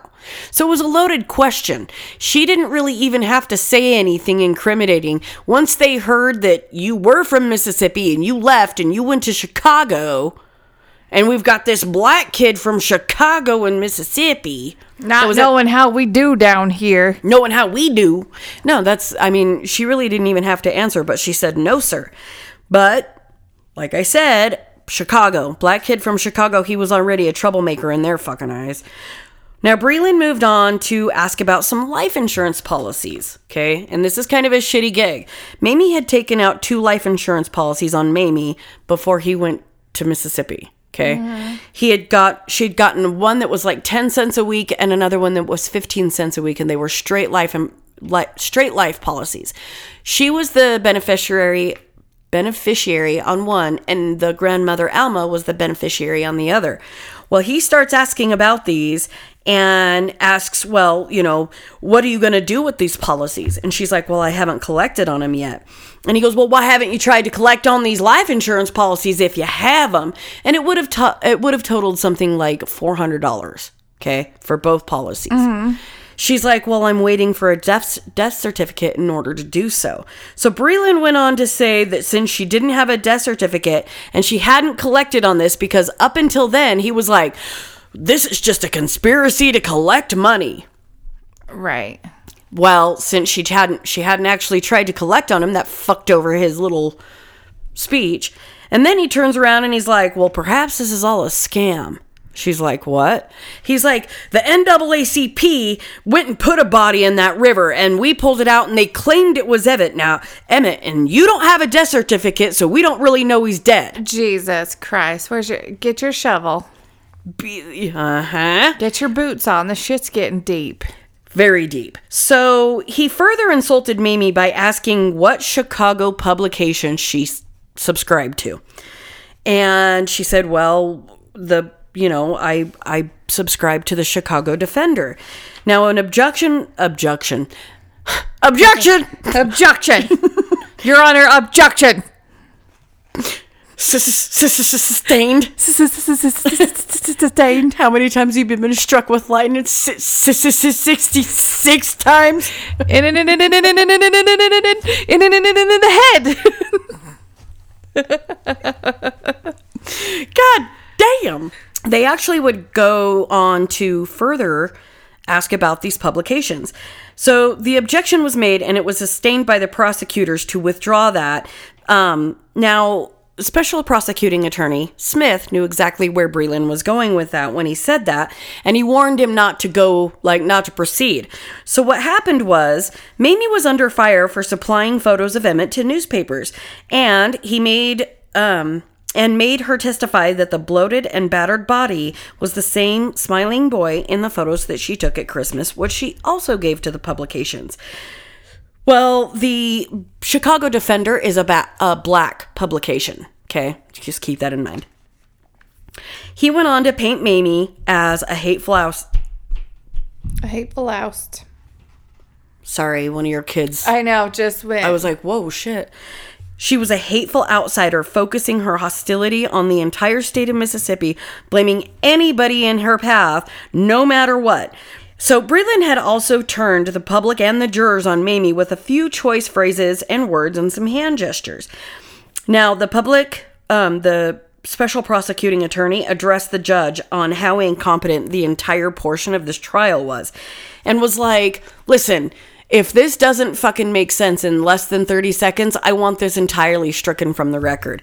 So the judge was like, one is a photo of Emmett as you saw him when he was alive. And the Mamie was like, yes, sir.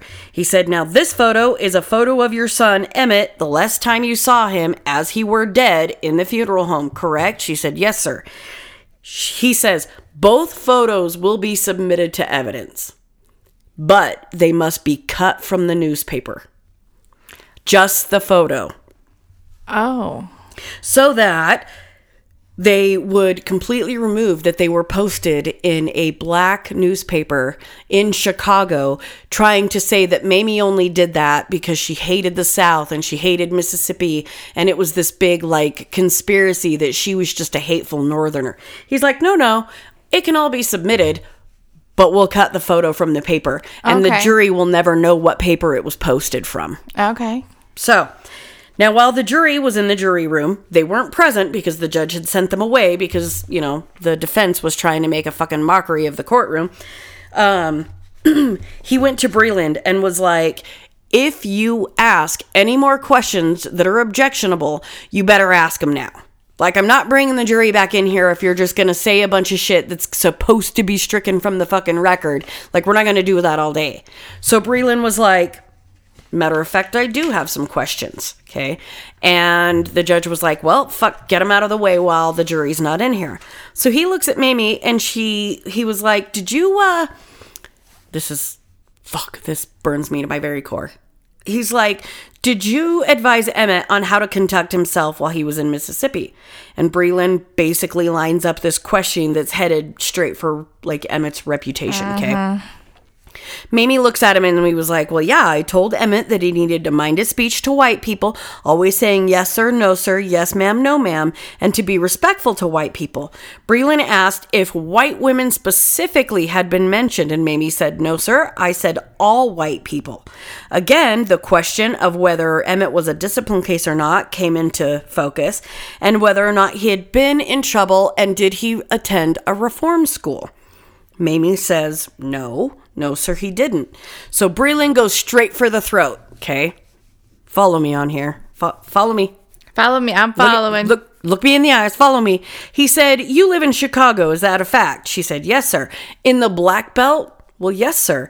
He said, and that's all black folks, right? She said, well, no, sir. It's mostly black folks, but there are some white folks there that live. And he said, their homes are there? In the Black Belt. And Mamie said, well, yes, sir. Some do. That was it. Everything he fucking needed to just blow the fucking top off this, okay? There it was. A Southerner's worst fucking nightmare, Nikki. Uneducated, swaggering, race-mixing fucking black belt people from Chicago. Oh, my God. Emmett got what he deserved because he came from, you know... where they were mixing races and shit. God damn. They were living in the same neighborhoods. Oh, my God. Yeah. They probably use the same fucking toilets, too. Jesus.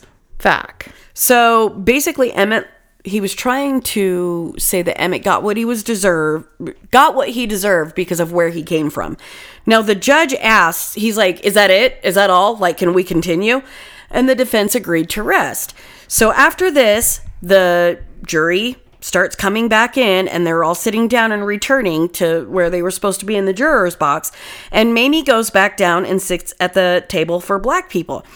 Now, even though the jury had not been in the room, every single thing that was said was still recorded by reporters, journalists, and the person that was typing up the record of trial for the courtroom.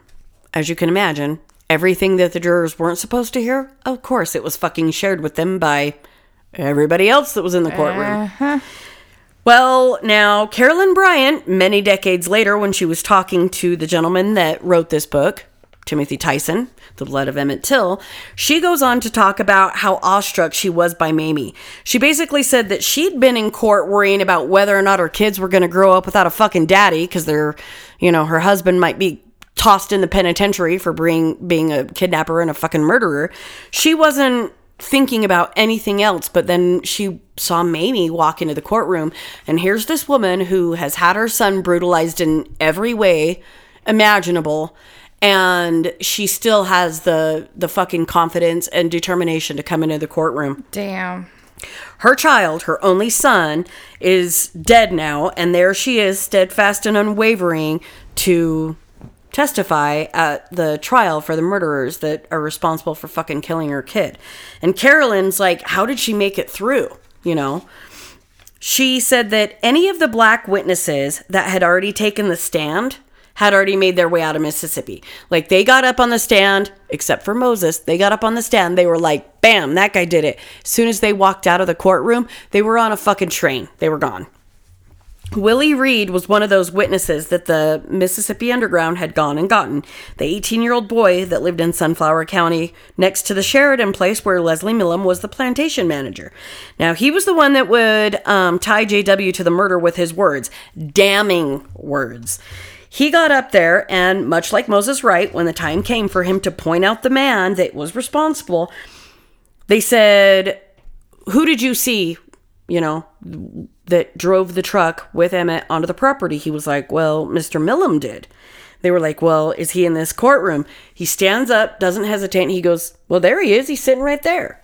He's that bald, tall sumbitch right there. That big fucker right there. Points him out. He's sitting right over there. Now, Willie had recounted how he left his granddad's place really early that morning to head to the store, how he had heard the terrors in the shed at Leslie Millam's. He testified that on his way back, he was, had a full day's work to get to, and that he saw the two-tone green truck go past him with the black men in the back. And he said, I saw the 4 white men's in the cab and the 3 colored men's in the back. And when they said, what else did you see? He said, well, I seen a little colored boy in the back. Now, this kid is scared to death. Willie's 18 years old, black kid, testifying against white men. And he's having a hard time, mustering up the volume that he needs to, say things. Well, they had to stop at one point in time, and they were like, boy, find your base. We've got to be able to hear you. So he has to stop and collect himself. God, I would too. I'd be like, see, and don't kill me. Right? I get worked up about shit, whether I'm scared or angry, and I'm like, fuck, there he is right there. He fucking did it. And then I realize how loud I'm Mrs. Mays, can you please take it? You're here, and I need you to be down here. Spencer, okay? Put your fucking eyebrow down. Take it from a 10 to a 2. You're starting to piss me off. As your eyebrow slowly goes down. When I get upset, I get the people's eyebrow, and one of my eyebrows creeps almost to the top of my fucking forehead, and then I start getting real loud. I'm like, hey! And my husband's like, bitch, take it from a 10 to a 2 and put your fucking eyebrow down. And I'm like, oh. All right. My eyebrow's always up. It doesn't matter what emotion it is. Mine's always up. I'm very skeptical all the time. So once Willie is able to put a little bass, turn the volume up, and talk, he goes on to talk about how there were men on both sides of Emmett, and he would go on to talk about how he saw a photo of Emmett in the paper and that he recognized the boy. And he wasn't, he was like, I recognized him, but I couldn't remember where until later. So the special prosecutor... Whoa. Prosecutor. I like special electrocution. Fuck. The special prosecutor says, was it Emmett Till? And Willie said he wasn't 100% sure, but the photo favored him. When Willie addressed the sounds that were coming from the shed, he said that he heard beatings and whippings and pistols on bone. Yeah. And he said, which all of that was objected and it was sustained. The fuck? I know. Because they couldn't verify that what he was saying was factual. I heard him getting whippings. I heard him taking licks, but you can't say it was done this way because you only heard it. You didn't see it. Okay. I guess I get that. I don't know. So in a court of law, yeah, I can see where it's objected and then sustained. So Smith goes on to hand a photo of Willie to Emmett, and he goes, does this resemble Emmett? And again, objection, and it's sustained because you're feeding the witness. Does this look like Emmett? Well, so Smith had to try a different tactic, and he goes, have you ever seen this boy before? And that is where Willie goes, yes, sir, that's the boy in the back of the truck. There we go. Ting, winning, because you can't fucking object to that. Was worded just right. The story was told then about how JW had come out of the shed for a drink, how he had his pistol, and he heard hollering, whimpering, and licks. He says, Smith says, was it 1 or 2 licks? He goes, sir, it was a whole lot of licks. Oh, Lord. So a silence then falls over the courtroom. So what do you hear? Whomp, whomp, And people are listening.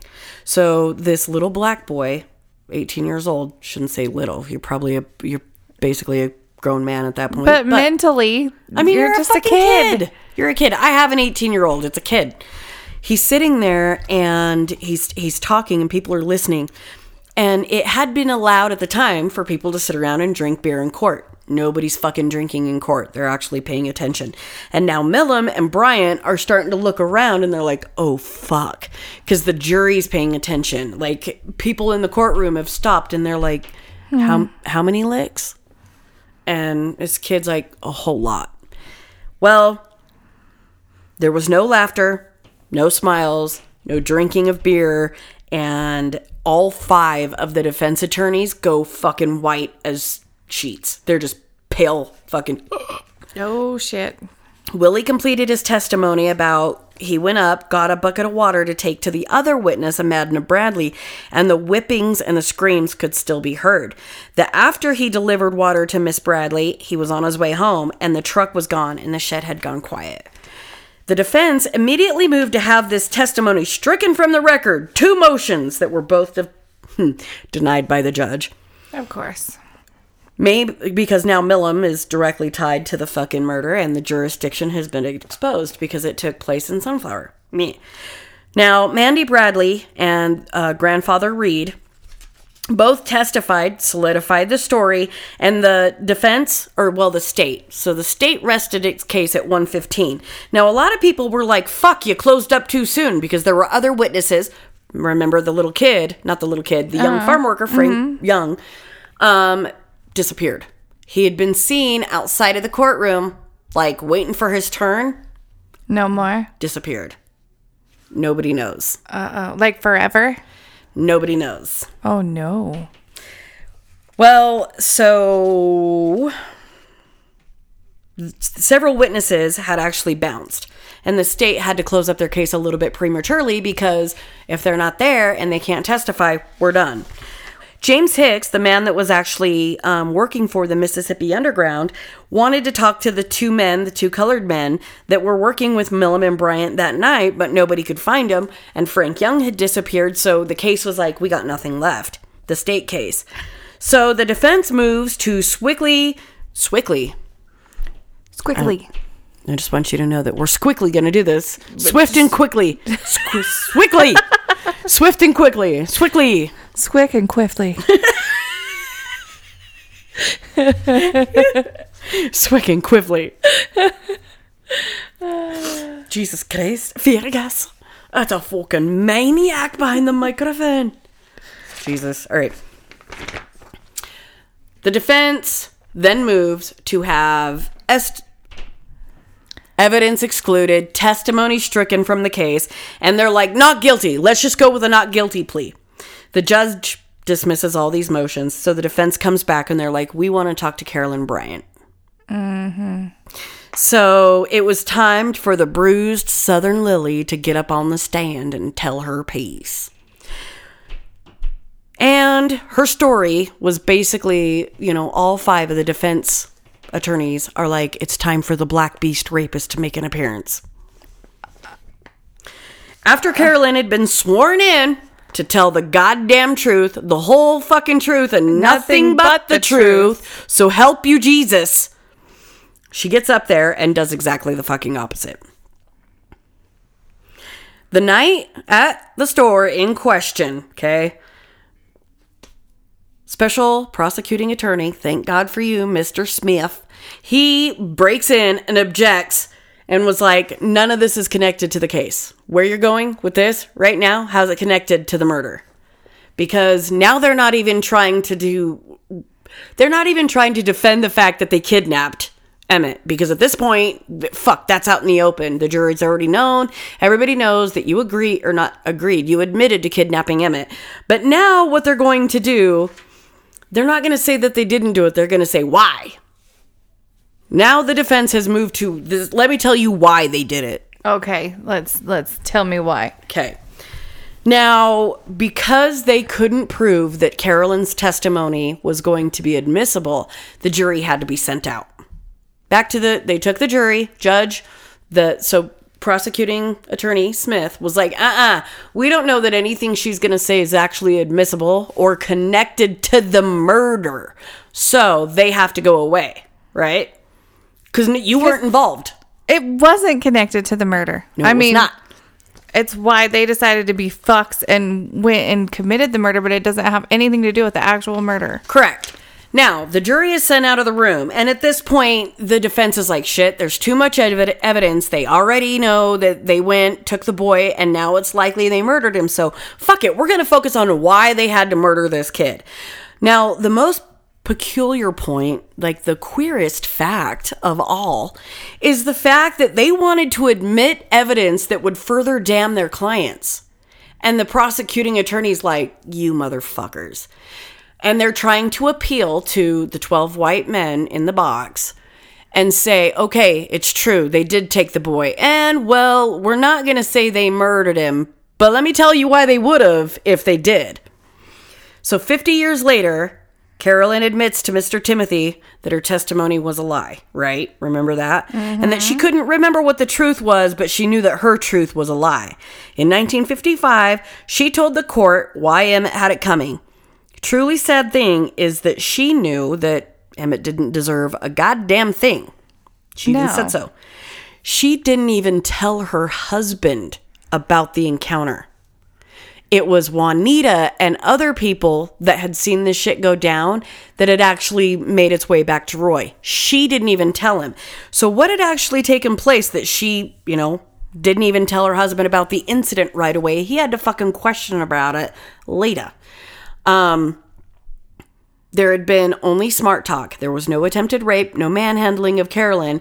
And at this point, no one really needed to hear her testimony because it's all a bunch of bullshit anyhow. But what comes out of her mouth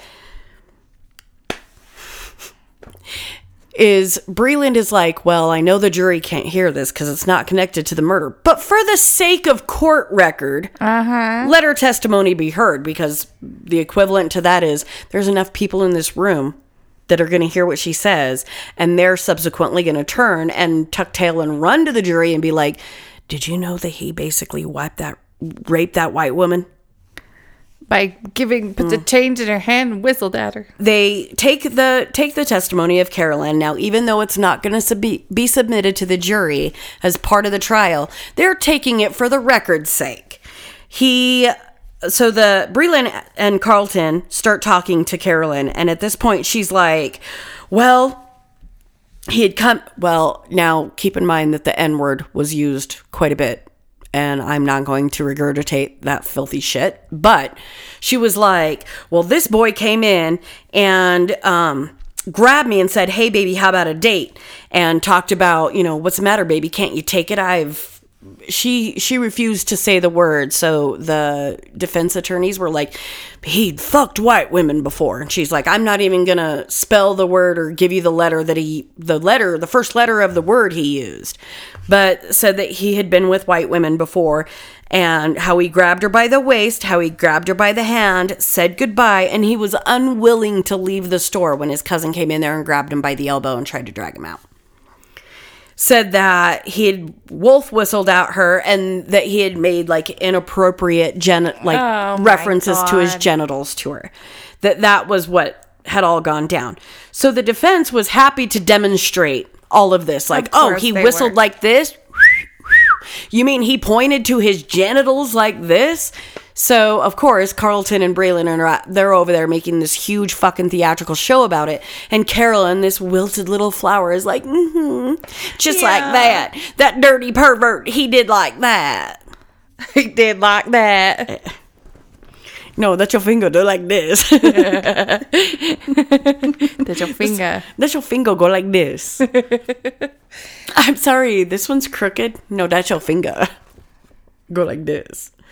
So Carolyn would further advise how she had been home alone without a man to protect her because Roy had been making a delivery of shrimp to a different county.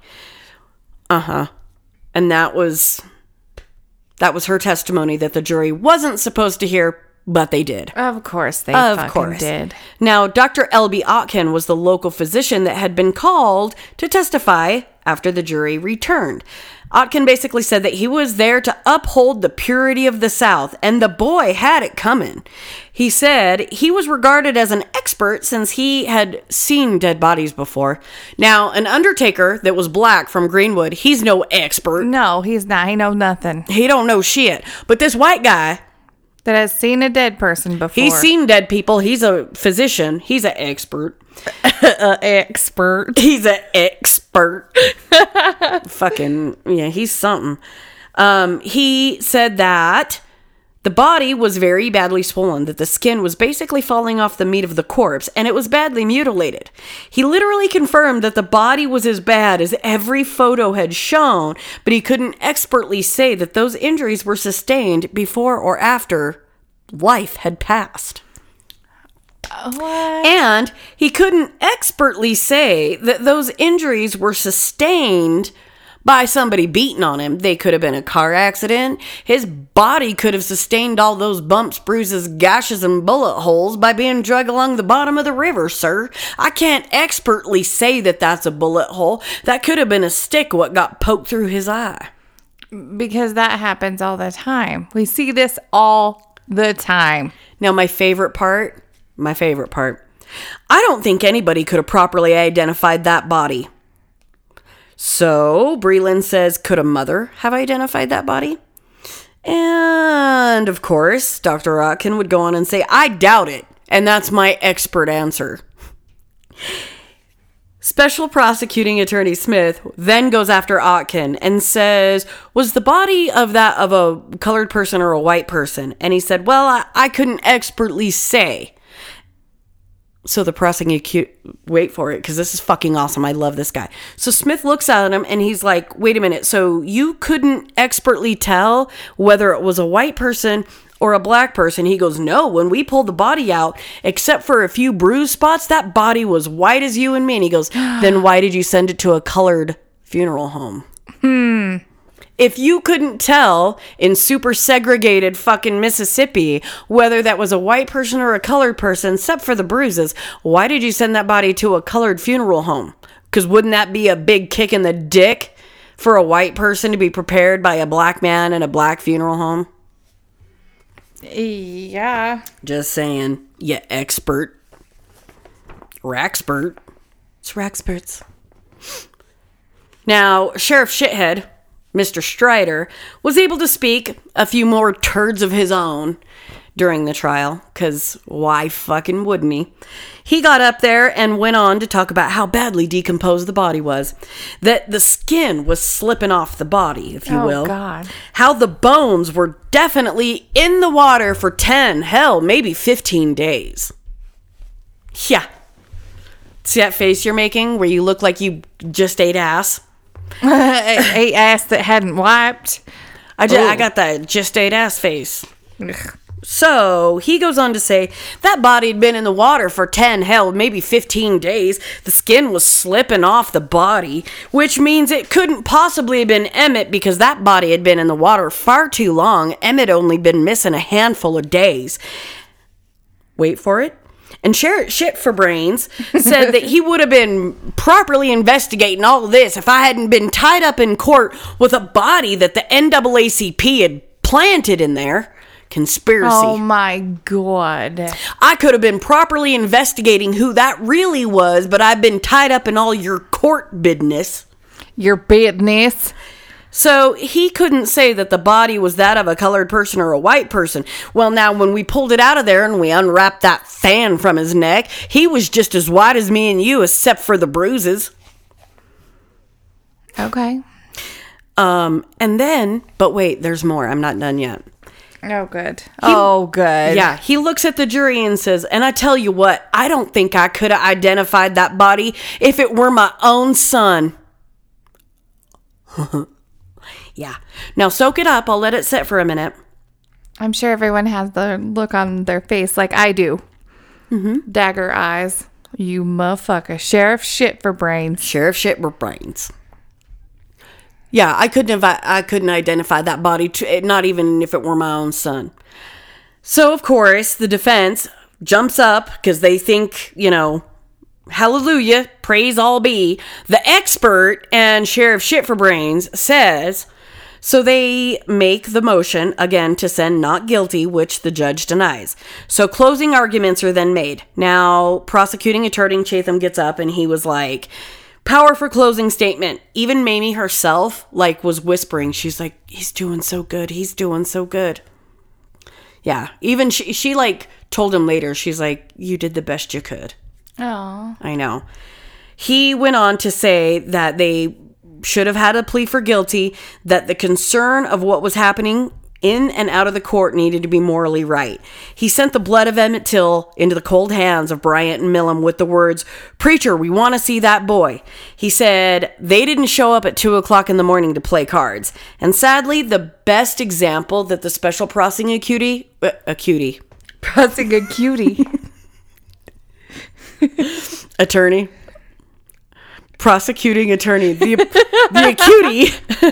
Wow. All right, try again. Okay.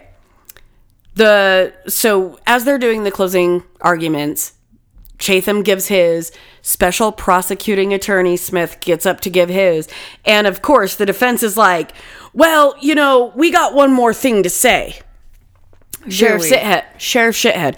Well, now I know that I went on to sign a death certificate, but I didn't look at the name on it because I was busy with trial business.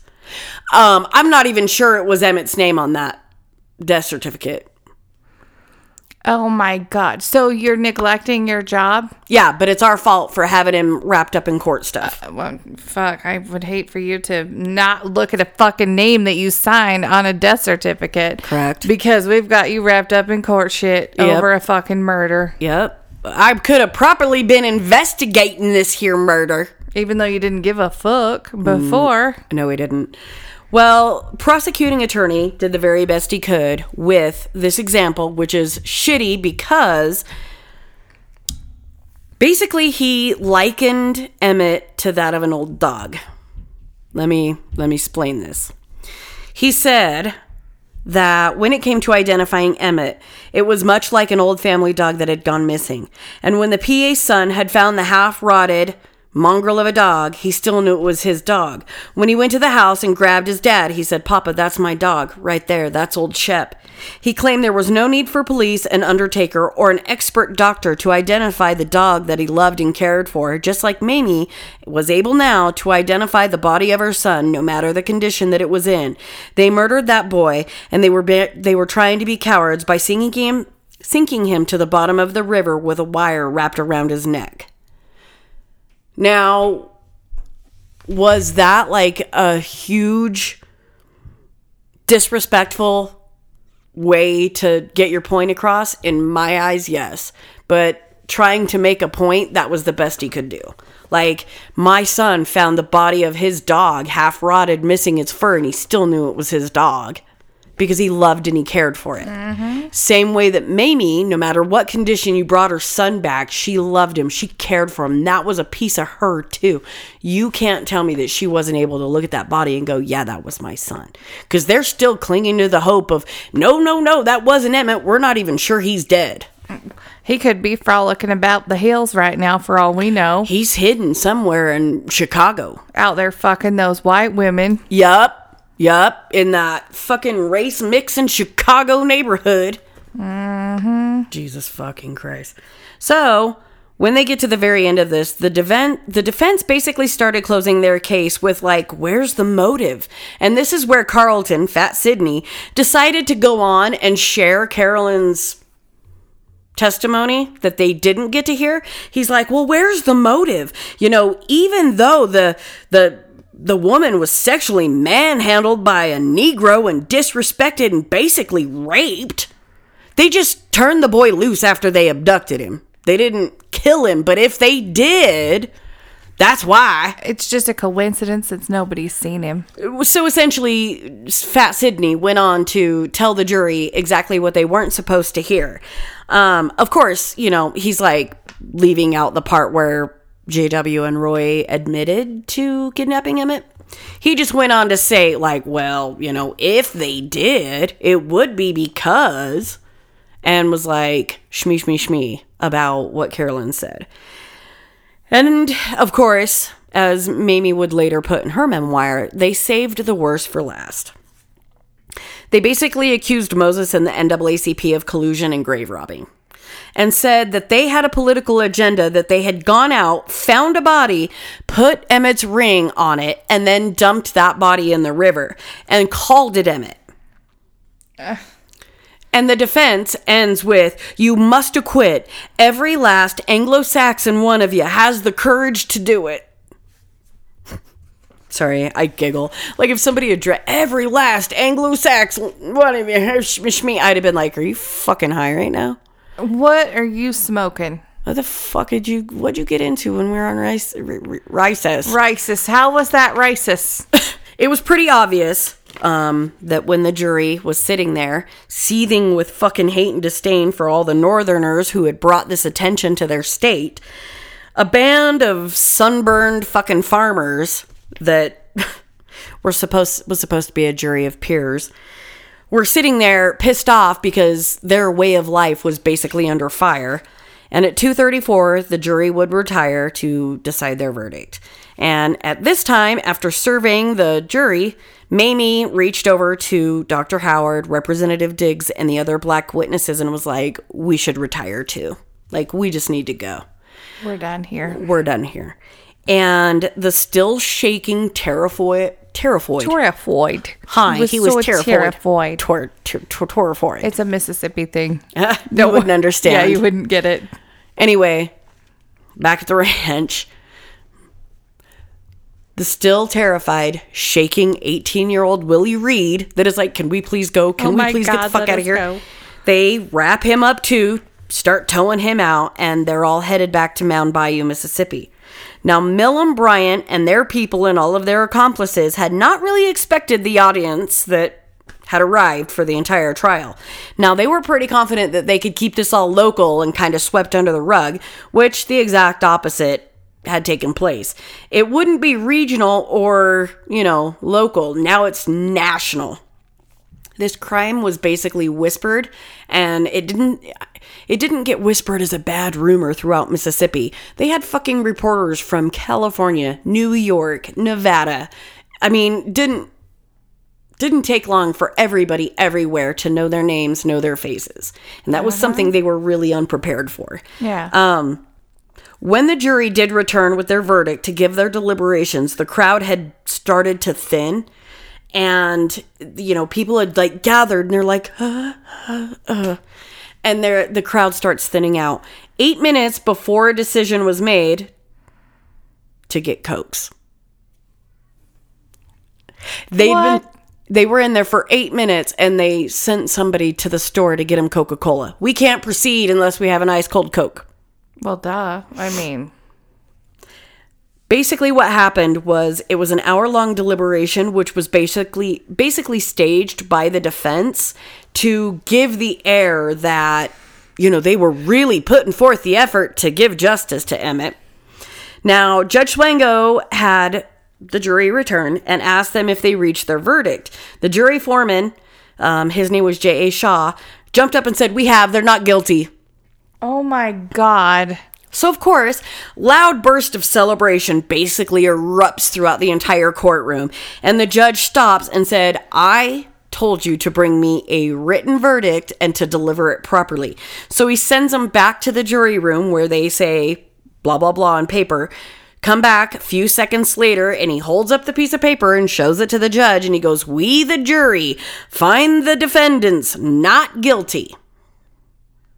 So the reporters are shouting, the photographers are snapping pictures, there's hugs, there's claps on the backs, basically it's like smiles and gushing and, oh, good job, and we all knew you didn't do it. Whatever. Pretty much, dude. There was actually a, oh my God, it's so fucking disappointing. So there's Carolyn Bryant that comes out and the reporters are like, what do you think? And she's like, oh, thank God my children don't have to grow up without a daddy. Oh my God. Right. That was her quote. That was the only thing on her lying ass mind. Thank God my children don't have to grow up without their daddy. I'm sure he's an amazing daddy too. Fuck. So the jurors then file out. They are following up on their civic duties. They're congratulating Milliman Bryan on their wondrous victory, telling the reporters it was the hardest decision, but we had to say not guilty because, let's face it, that body couldn't certainly be identified. It'd been in the water a long time. It was real badly decomposed. There's just no way that we could say for sure it was Emmett. Jesus fuck. Several statements had also been made by more honest jurors that said, well, now, if we hadn't stopped to have a Coca-Cola, it wouldn't have taken that long. Holy shit. And one juror actually had the nerve to say, well, we almost felt bad. She could have had a tear out of me if Miss Mamie would have tried a little bit harder. Oh my God. Saying that she didn't get emotional enough on the stand. She didn't try hard enough. She almost had a tear out of me, but... Jesus. So the jury never doubted that Milliman Bryant were guilty the entire time. And everybody really agreed that, well, if you hadn't gone after a white woman, if you hadn't insulted her, if you hadn't tried to rape her... Whatever. So... the 14-year-old basically committed suicide, and it was his choice. And the NAACP put him in the water. So after all of that, so they've got conspiracy theory, grave robbing, and he brought it on himself, essentially, is what that's where we're ending this. Now, Mamie, Willie Reed, Charles Diggs, and everybody else had gone from Mound Bayou, Mississippi, up to Memphis, and they were promised airfare for Willie and everybody else to go back to Chicago. And they were all traveling quietly when the news broke on the radio. Jubilations and shouts of joy were being made throughout the entire airplane, and Mamie said it was like people were celebrating the 4th of July, and that nobody traveling was surprised by the verdict. And while there was not a cheerful reporter in the house, they did say it was a fair trial. Whatever. It was a fair trial, but not the end. Not the deliberation. I don't think any of it was... Probably not. Really... I don't know. I think it was the fairest it was going to get for Mississippi. I'm surprised they even fucking had one. Thank you. Now, Bryant and Millam told a reporter the following year, how they actually killed Emmett and dumped him in the Tallahatchie River. Did you hear me? Did you hear me say that out loud? They full-blown admitted to killing him and dumping in the river. And thanks to the double jeopardy law, they couldn't be tried for the crime again. Well, I think everybody in there knew that they were guilty, but they didn't want to go there. So that was that Bradford, that journalist, he paid him $4,000 to give that story. They full-blown admitted that they did murder him. They did dump him in the Tallahatchie River, but they couldn't be tried for it again. Ha! Fuck you! Sons of bitches. And your chicken strips. Calvin said that the other day. I said, well, he didn't say fuck you part. I was getting all worked up about something, like just talking about something. I was like, so fuck you. And he's like, and your chicken strips. I'm like, oh my God. Okay. I like it. Following this, there were a great many of dealings concerning the blanket statements that had been made and the accusations towards the NAACP. There were quite a few scandalous dealings, publications, and even Eleanor Roosevelt herself stated that the jury of the Till murder trial must have uneasy consciences. There were quite a few political protests, rallies, and Mamie held her ground all the while. Now, we're not going to cover all of these because I realize that these are subsequent events and they are a piece of the story, but they're more political than they are true crime. And let's face it, we're not a political podcast. No, God, no. That being said, one notable thing that I will touch on, following the reading about the lynching and having wept over photos that were posted in Jet Magazine, and being so moved by the speech of Dr. Howard and his first-hand account of the story, a preoccupied lady of color would stew about this for days. Now, Only 4 days later, Miss Rosa Parks would refuse to give up her seat on the bus for a white man and defying the laws of segregation in Montgomery, refusing to go to the back of the bus.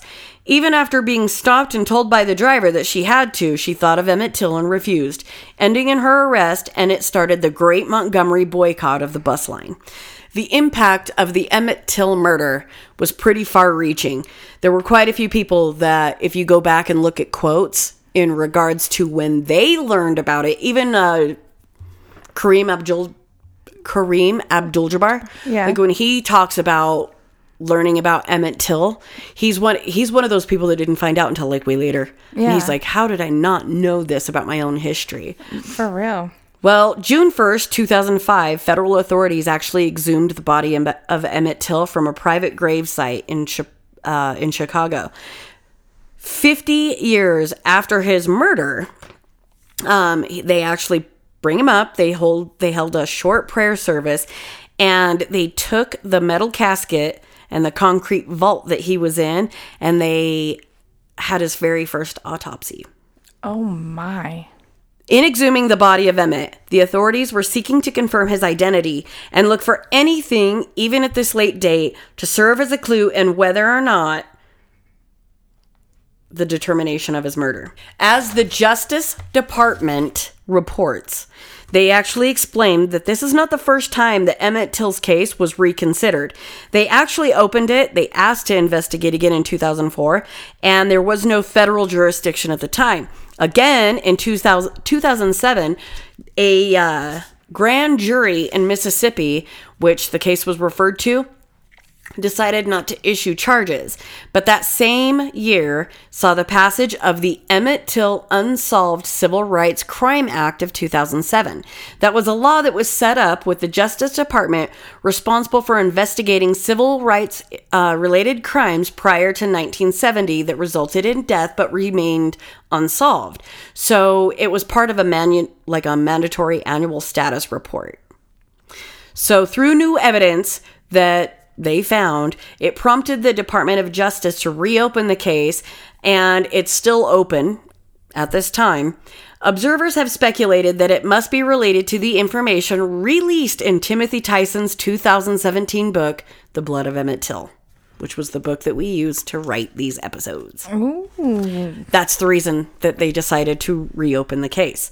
That being said, Carolyn Bryant, the woman Till was accused of making advances towards, told Timothy Tyson in the interview that contrary to her testimony at the trial, he did not grab her, he did not threaten her.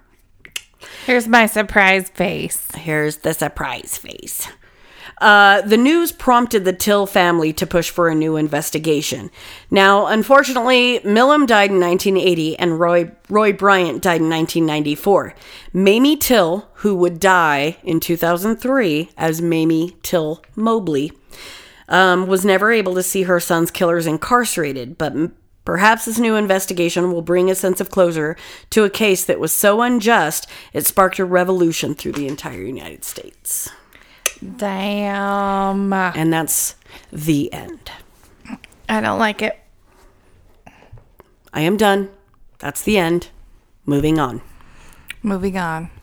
Next week. Next week? Well, first I want to say you kicked ass on these. I had nothing to do with any of it except for editing and going, right. Mm-hmm. Yes. Well, it was mentioned in the Facebook group. They're like, this must have been so hard because Nikki barely talked. I'm like, well, I wrote the episodes, and in order to let Nikki have a break, because being a single mom with 3 children and trying to do everything else that she does. And going through a divorce all at the same time. Like everything. I was like, I'm going to take over these episodes. I'm going to write these. And so I took the reins, as the presenter. Nikki was just my sidekick for this one. Yeah. I had the option to help present, and I was like, nope, I'm good. Give me a minute. Yep. Nope. So you kicked ass on them. Hey, thanks, and, yeah, next week I'll be more vocal. And we're going to have something fun coming up next week. And like we said, the week after that, we have another fun thing. And then we'll get back into more not bullshit, but Right. some of it is bullshit.